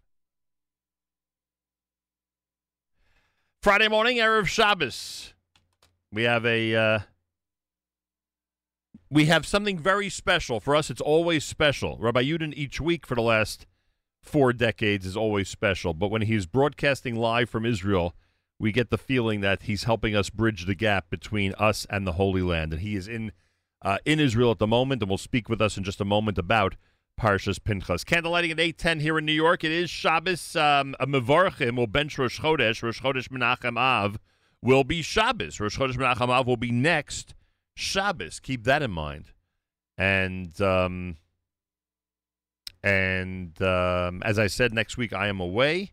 Next Friday, Matis will actually be sitting in for me here at JM and AM. Speaking of Matis, by the way, this coming Sunday, Matis has a guest during JM Sunday. JM Sunday airs between 7 and 9 a.m. live this coming Sunday. Matis's guest is Shimshon Meir Frankel. The book is called The Wisdom of Getting Unstuck, How to Emerge from and Avoid the Muddy Middle. Shimshon Meir Frankel, Matis's guest, this Sunday on JM Sunday right here at the Nachum Segal Network. This time each and every Friday, every Erev Shabbos. With great pleasure, we present Rabbi Benjamin Yudin, Spiritual Leader Emeritus, Congregation Shomrei Torah in Fair Lawn, New Jersey, to address the entire listening audience concerning the Torah portion of the week. Good morning, Rabbi Yudin.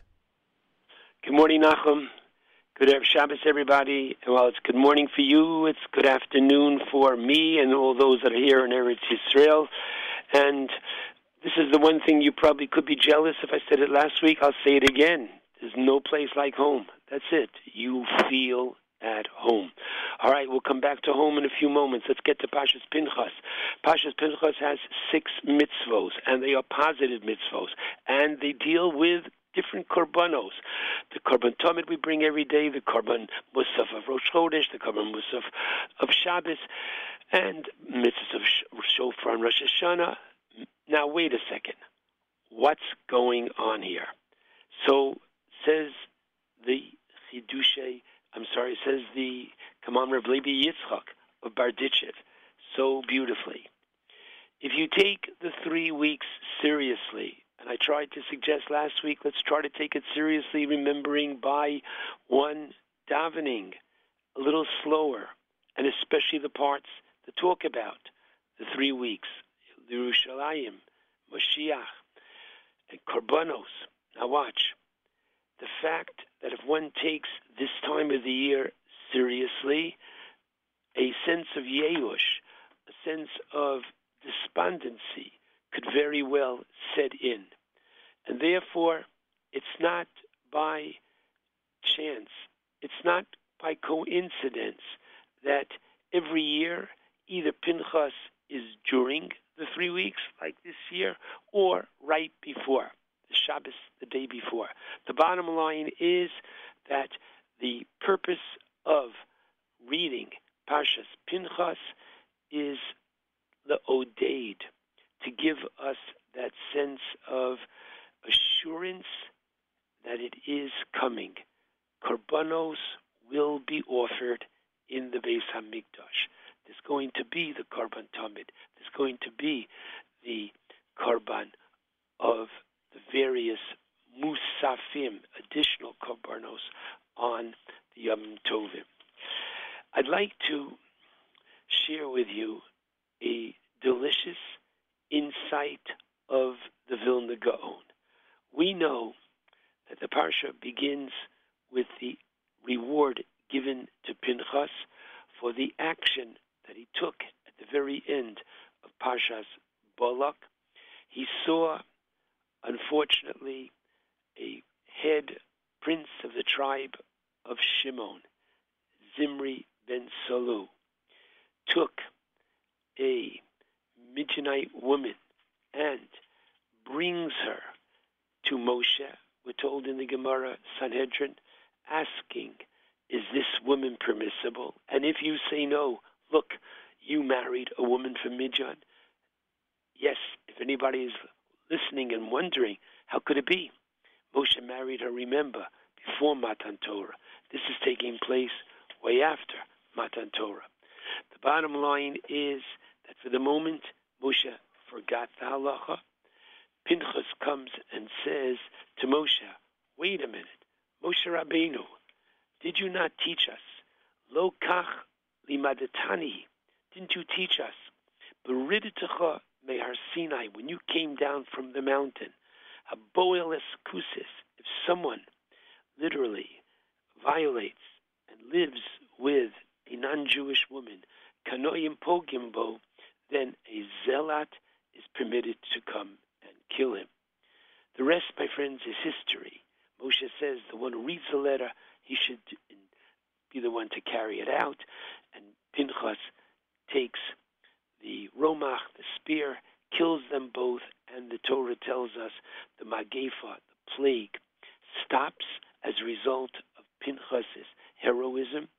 In this week's parsha, we're told that he gets the peace prize, Brisi Shalom. Isn't it strange And the Netziv says beautifully, because having done an act of murder which could perhaps scar, tarnish his personality, the Torah says, no, I give him, says Hashem, Brisi Shalom, I will give him that equilibrium. I would give him that sense of calm that he had before, even after he did something of this nature. Now, the question that the Vilna Gaon asks is, wait a minute, is this one of the first halachos that Moshe Rabbeinu taught when he came down from the mountain? Could you imagine? He's up on the mountain 40 days, and he comes down, and everybody's listening. Shh, what are you teaching us, Moshe? Could it be Boel Haramis? No, says the Vilna Gaon. It's not that Moshe Rabbeinu taught this by clapping on the stender and getting up and giving a drasha about this, but Moshe taught by example. What does that mean?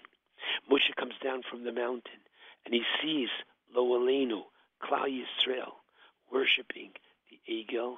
What does he do? He breaks the luchos. Does HaKadosh Baruch Hu tell Moshe to break the luchos? Absolutely not. Moshe does it on his own. And then HaKadosh Baruch Hu agrees with him and says, Moshe, Yashakoach Sheshibarta. Pinchas learns from Moshe. The Lashon is, you taught us, but you taught us by example. Now let's go on. Pinchas is, the Torah tells us, who is he? Pinchas ben Elazar ben Aaron HaKohen. Who needs, we all know that Aaron is the father of Elazar. Why tell us who his grandfather is? So the Gemara tells us in Sanhedrin, Pei Beis, Rashi quotes that since people were saying, look at his Zida, look at his grandfather, and who and what was his grandfather? His grandfather was Yisro, who was Pitain, fattened, Agolim, the calves for Avodah Zarah. Look who now is doing this action. And so the Torah is telling us, wait a second. Besides the fact that we know later on Yisro converts, the bottom line is look at the other Zeta and learn from the other Zeta. What did Aaron do?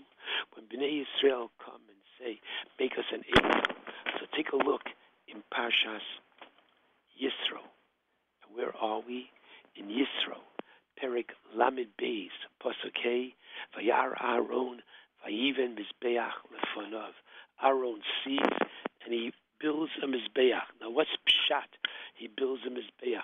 So Rashi says, incredible, that Vayar, he sees, okay, and Vayi, instead of Vayiven, it could be understood Vayoven. He understood what was happening.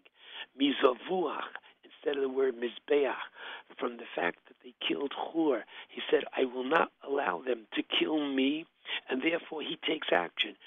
Bring me the jewelry. It would take time, and he'll build it himself as opposed to their building, the Mizbeach.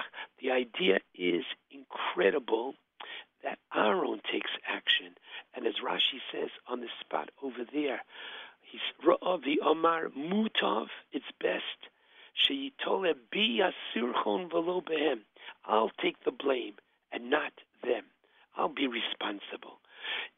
Pinchas learned from Moshe.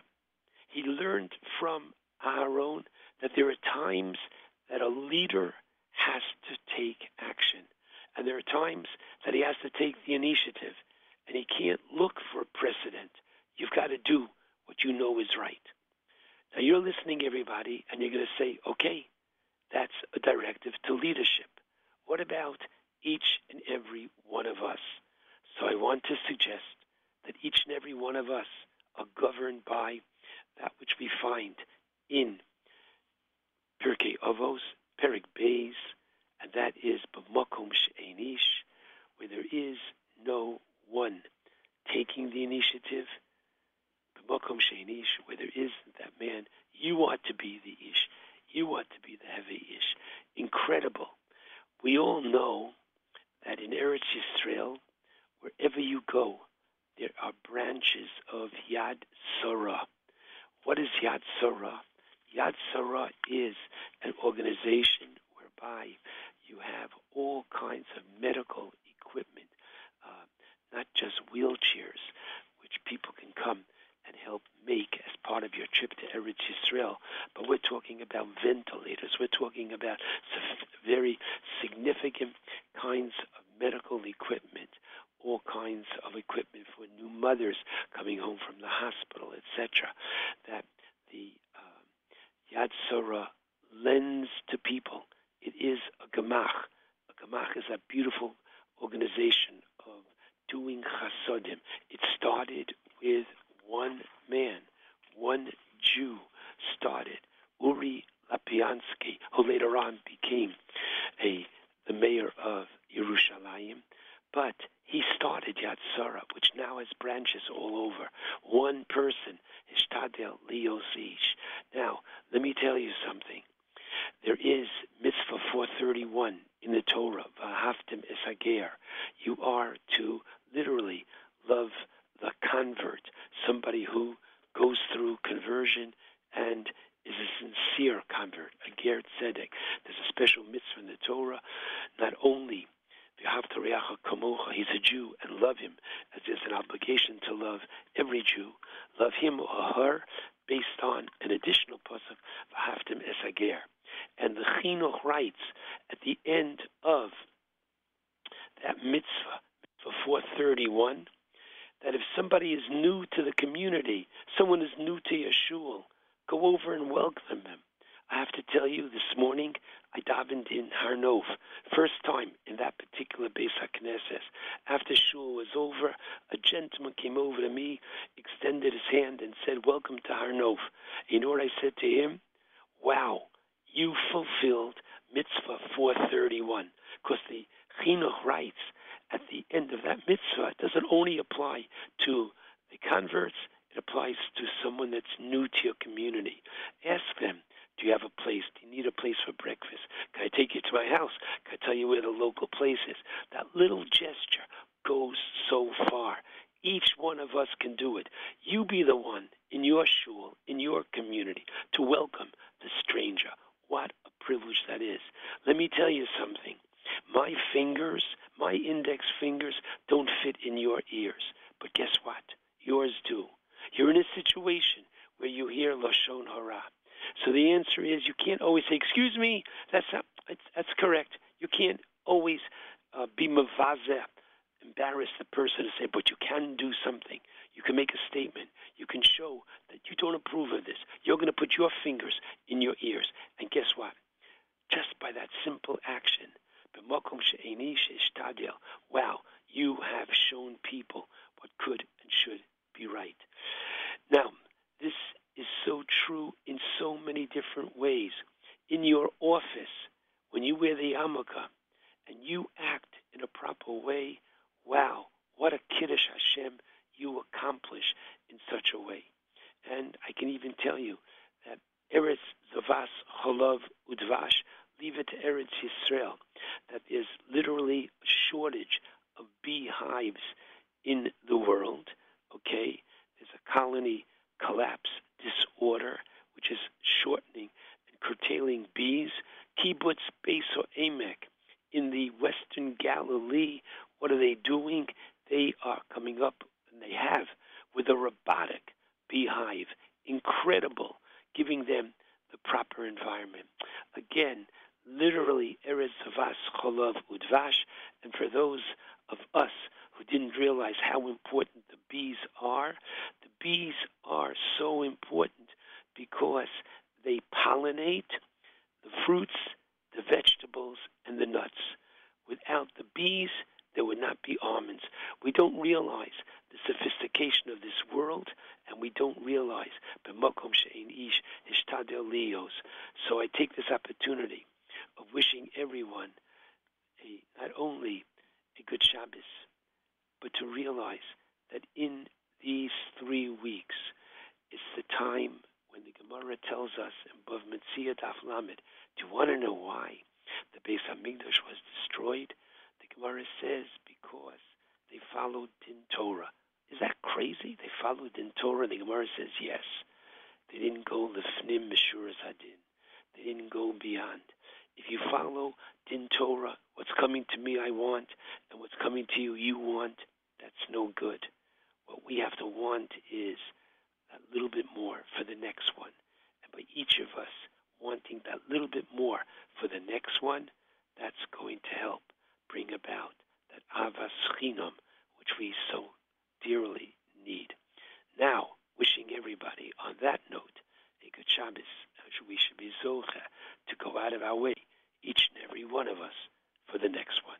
Shabbat shalom to all. I asked the man I saw how many Jews in this town. He said to me there used to be a minyan around. But one of us passed away and we've been feeling down. Yet now it seems as though another Jew has been found. Won't you stay with us for Shabbos, Minyan Man? I stepped off the bus in Mobile, Alabama.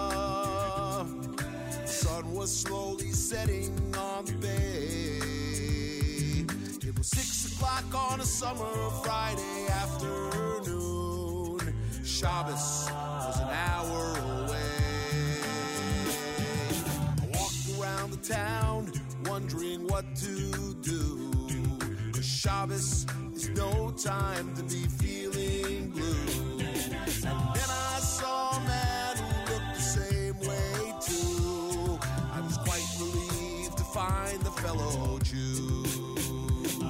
I asked the man I saw how many Jews in this town. He said to me there used to be a minyan around. But one of us passed away and we've been feeling down.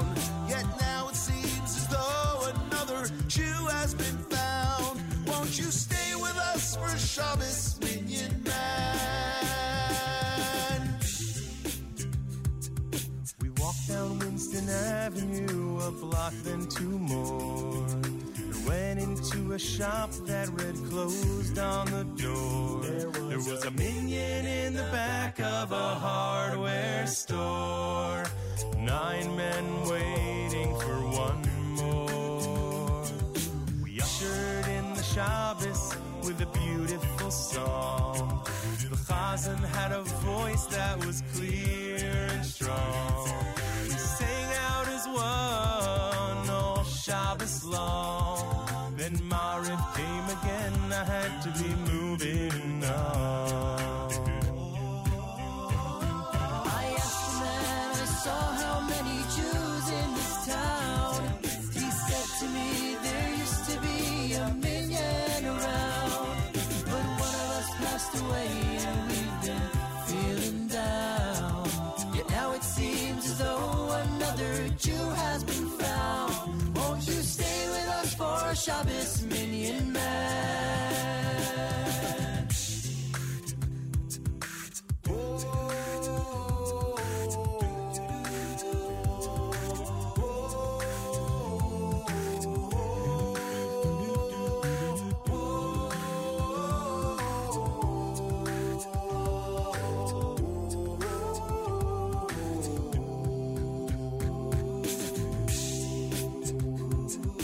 That was 20 years ago, and the vision is clear.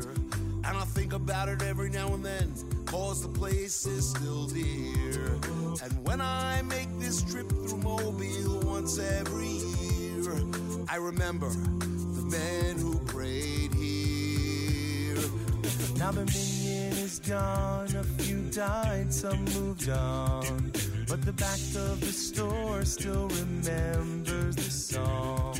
The 9 men who waited till one came along. How Shabbos was carried on a song. Whoa, I asked the man I saw how many Jews in this town. He said to me there used to be a minyan around. But one of us passed away and we've been feeling down. Yet now it seems as though another Jew has been found. Won't you stay Shabbos Minyan Man. Oh, won't you stay with us for Shabbos Minyan Man? Please, won't you stay with us for Shabbos Minyan Man?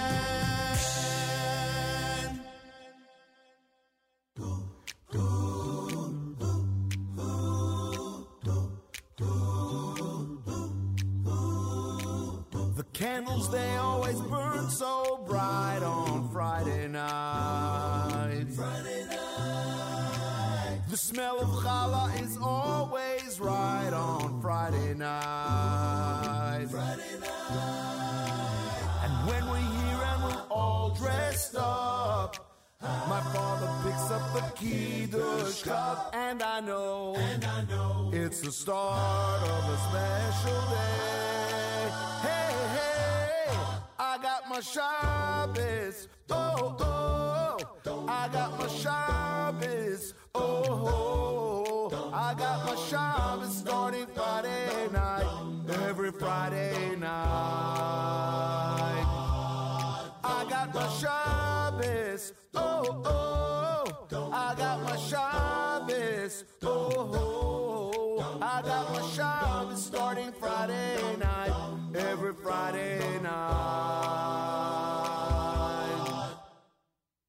Walking through synagogues always fun on Friday night. Don't you know that the week is done on Friday night? And when we say Shalom Aleichem, we sing in three-part harmony, and we know, and I know, it's the start of the perfect day. Oh, oh, I got my Shabbos, oh, oh, I got my Shabbos, oh, oh, I got my Shabbos starting Friday night, every Friday night. I got my Shabbos, oh, oh, I got my Shabbos, oh, oh, I got my Shabbos starting Friday night, every Friday night. And every Shabbat afternoon, I close my eyes for a couple of minutes and recharge for the week ahead. Oh, oh, I got my Shabbos, oh, oh, I got my Shabbos, oh, oh, I got my Shabbos starting Friday night, every Friday night. I got my Shabbos, oh, oh, I got my Shabbos, oh, oh, I got my Shabbos starting Friday night, every Friday night. Oh,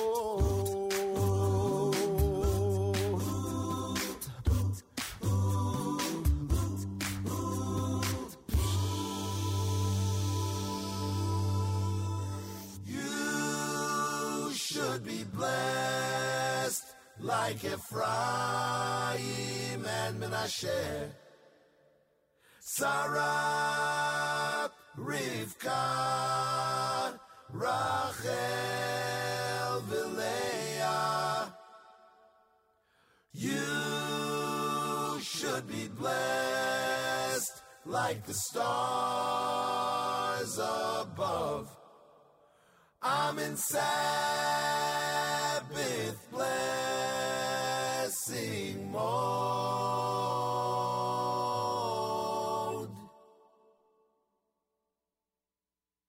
Yivarechecha Hashem v'yishmerecha, Yair Hashem panav elecha v'chuneka, Yisa Hashem panav elecha v'yasem lecha shalom.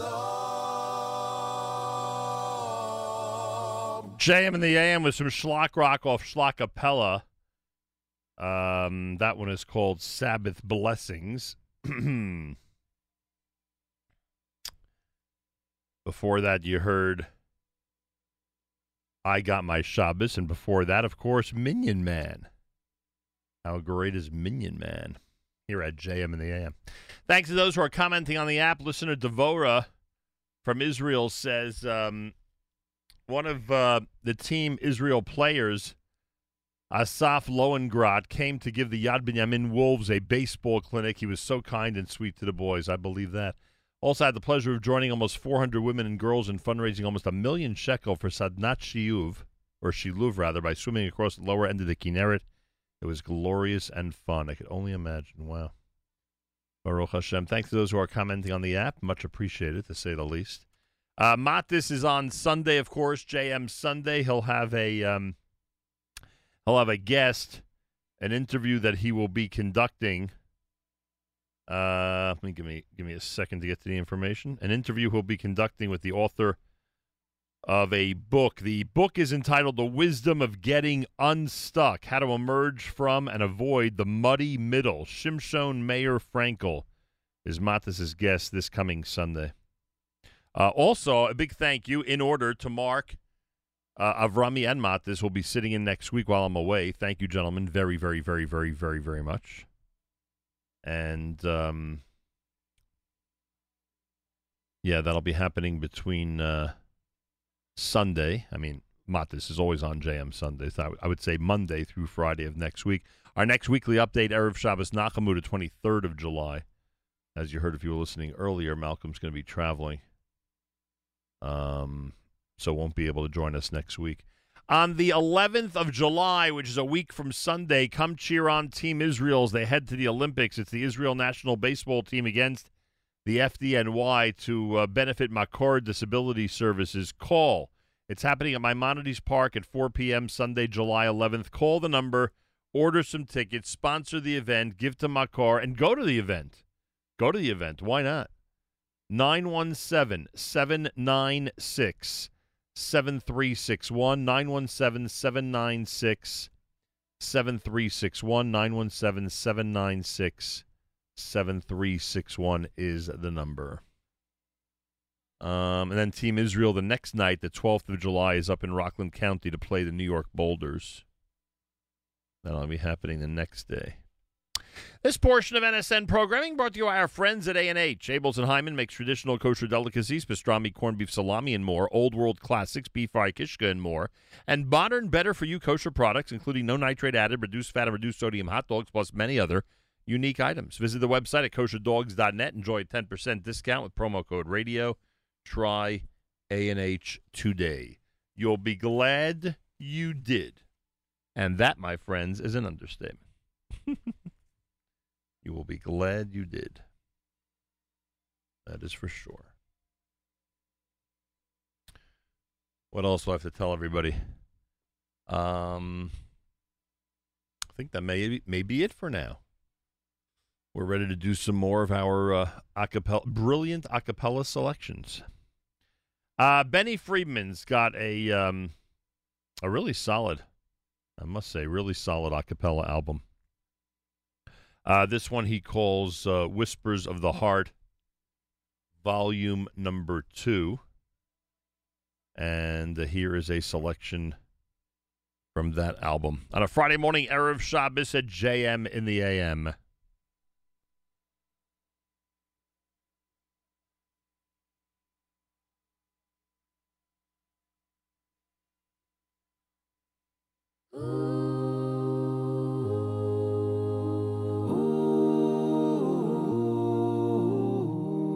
I was told to speak to you, Hashem.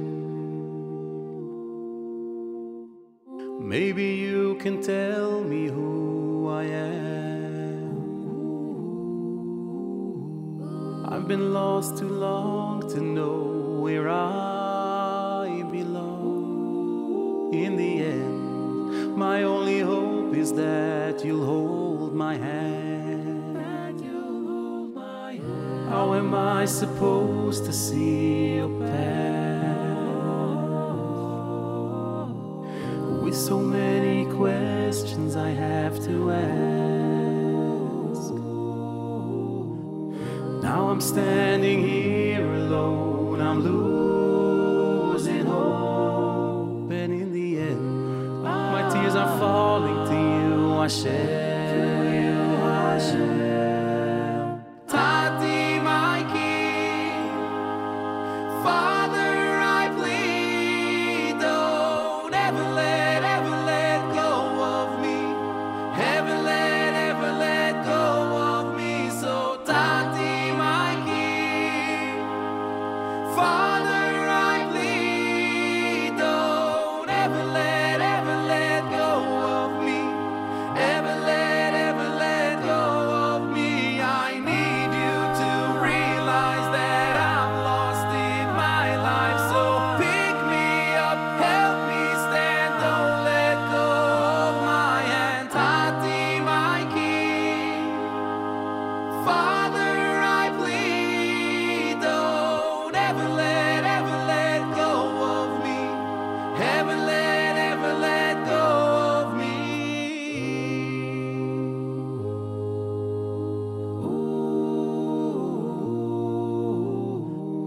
I am here to speak with you, Hashem. I am here to speak with you, Hashem. Starting to see now who I am. Starting to see now who I am. I've been lost before, I know, but here I stand, holding your hand, taking a part in your plan. Taking a part in your plan. And now I'm walking down your path. Even with the questions I have to ask, it gives me hope to know that I belong. In the end, I'll reach out for you and take your hand. Tati, my King, Father, I plead, don't ever let go of me, ever let go of me. So Tati, my King, Father, I plead, don't ever let go of me, ever let go of me. I'm starting to realize that you've held me so tight. I'll follow your plan, just don't let go of my hand. Tati, my King, Tati, my King, Father, I plead, never let go of me, never let go of me. Tati, my King, Tati, my King, Father, I plead, never let go, never let go.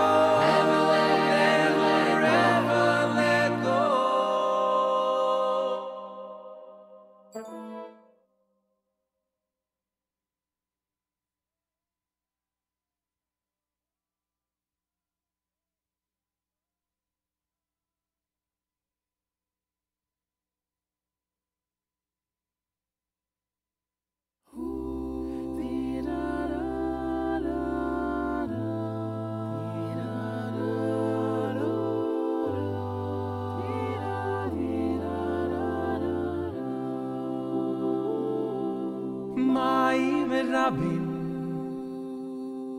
לא יוכלו לכבוי ססואבו לא יוכלו ונהורויס לא ישטפו לא יוכלו לא יוכלו מים רבים לא יוכלו לכבוי ססואבו לא יוכלו ונהורויס boys lo yishtafu lo yuchlu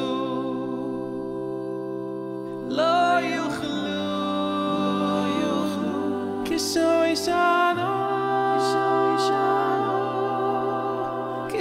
shano bin ha-choichim Kerai yasi bin ha-bonois bin ha-bonois Kishoy shano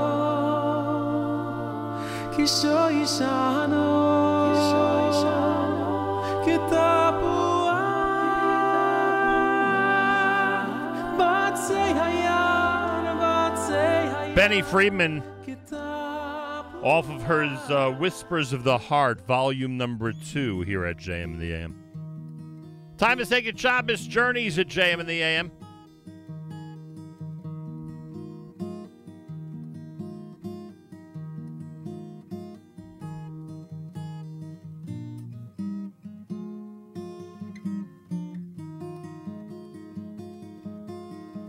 The sun is going down. It's shining through the trees. Another week's gone by, become a memory. So throw away your hammer. There's nothing left to do. Go on home and find a gift that's waiting there for you. Oh, it's time to say good Shabbos, 'cause all your work is done. Gonna spend a day together with the Holy One. Say a special blessing on a cup that's filled with wine. Man and his creator, it's a very special sign. Your candles will be burning. They'll fill your home with light. Singing songs of Shabbos well into the night. So throw away your hammer. There's nothing left to do. Go on home and find a gift that's waiting there for you. Oh, it's time to say good Shabbos, 'cause all your work is done. Gonna spend the day together with the Holy One. Say a special blessing on a cup that's filled with wine.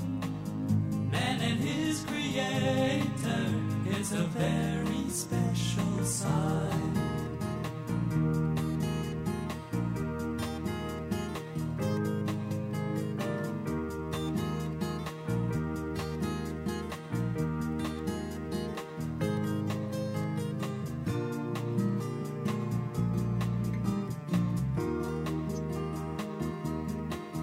You can spend time with your family. You'll study and you'll pray. Why not wait till after Shabbos? Oh, those nails won't run away. So throw away your hammer. There's nothing left to do.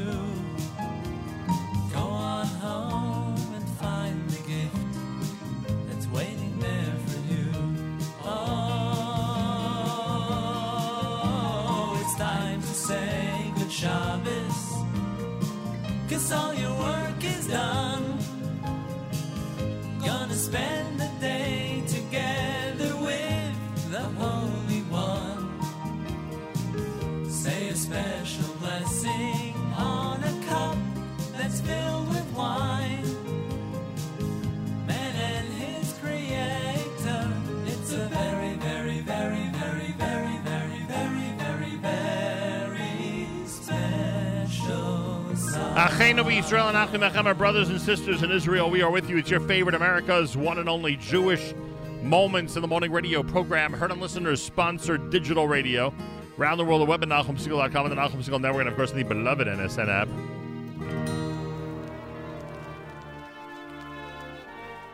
Oh, yes. Get ready for the Kedem presentation of the Erev Shabbos music mix all day long until we get the candle lighting time. Thank you to the wonderful people at Kedem. Matis, this coming Sunday. Join him between 7 and 9 a.m. His guest this Sunday is going to be Shimshon Meir Frankel, author of the book The Wisdom of Getting Unstuck. Also want to thank all of our donors. A big thank you to Mrs. Carol Schichman of Scotch Plains in honor of her grandchildren Molly, Lucy, Abby, Lila, and Ruby, in a memory of the late Mayor Weingarten. I thank you very much for that, a $100 plus $8 donation. A big thank you to those who continue to send in and to give donations at fjbunity.org. Next week, enjoy the great hosts of JM in the AM. I will return, please God, the week after. Have a wonderful Shabbos, great weekend. Till next time, Nachum Segal reminding you, remember the past, live the present, and trust the future.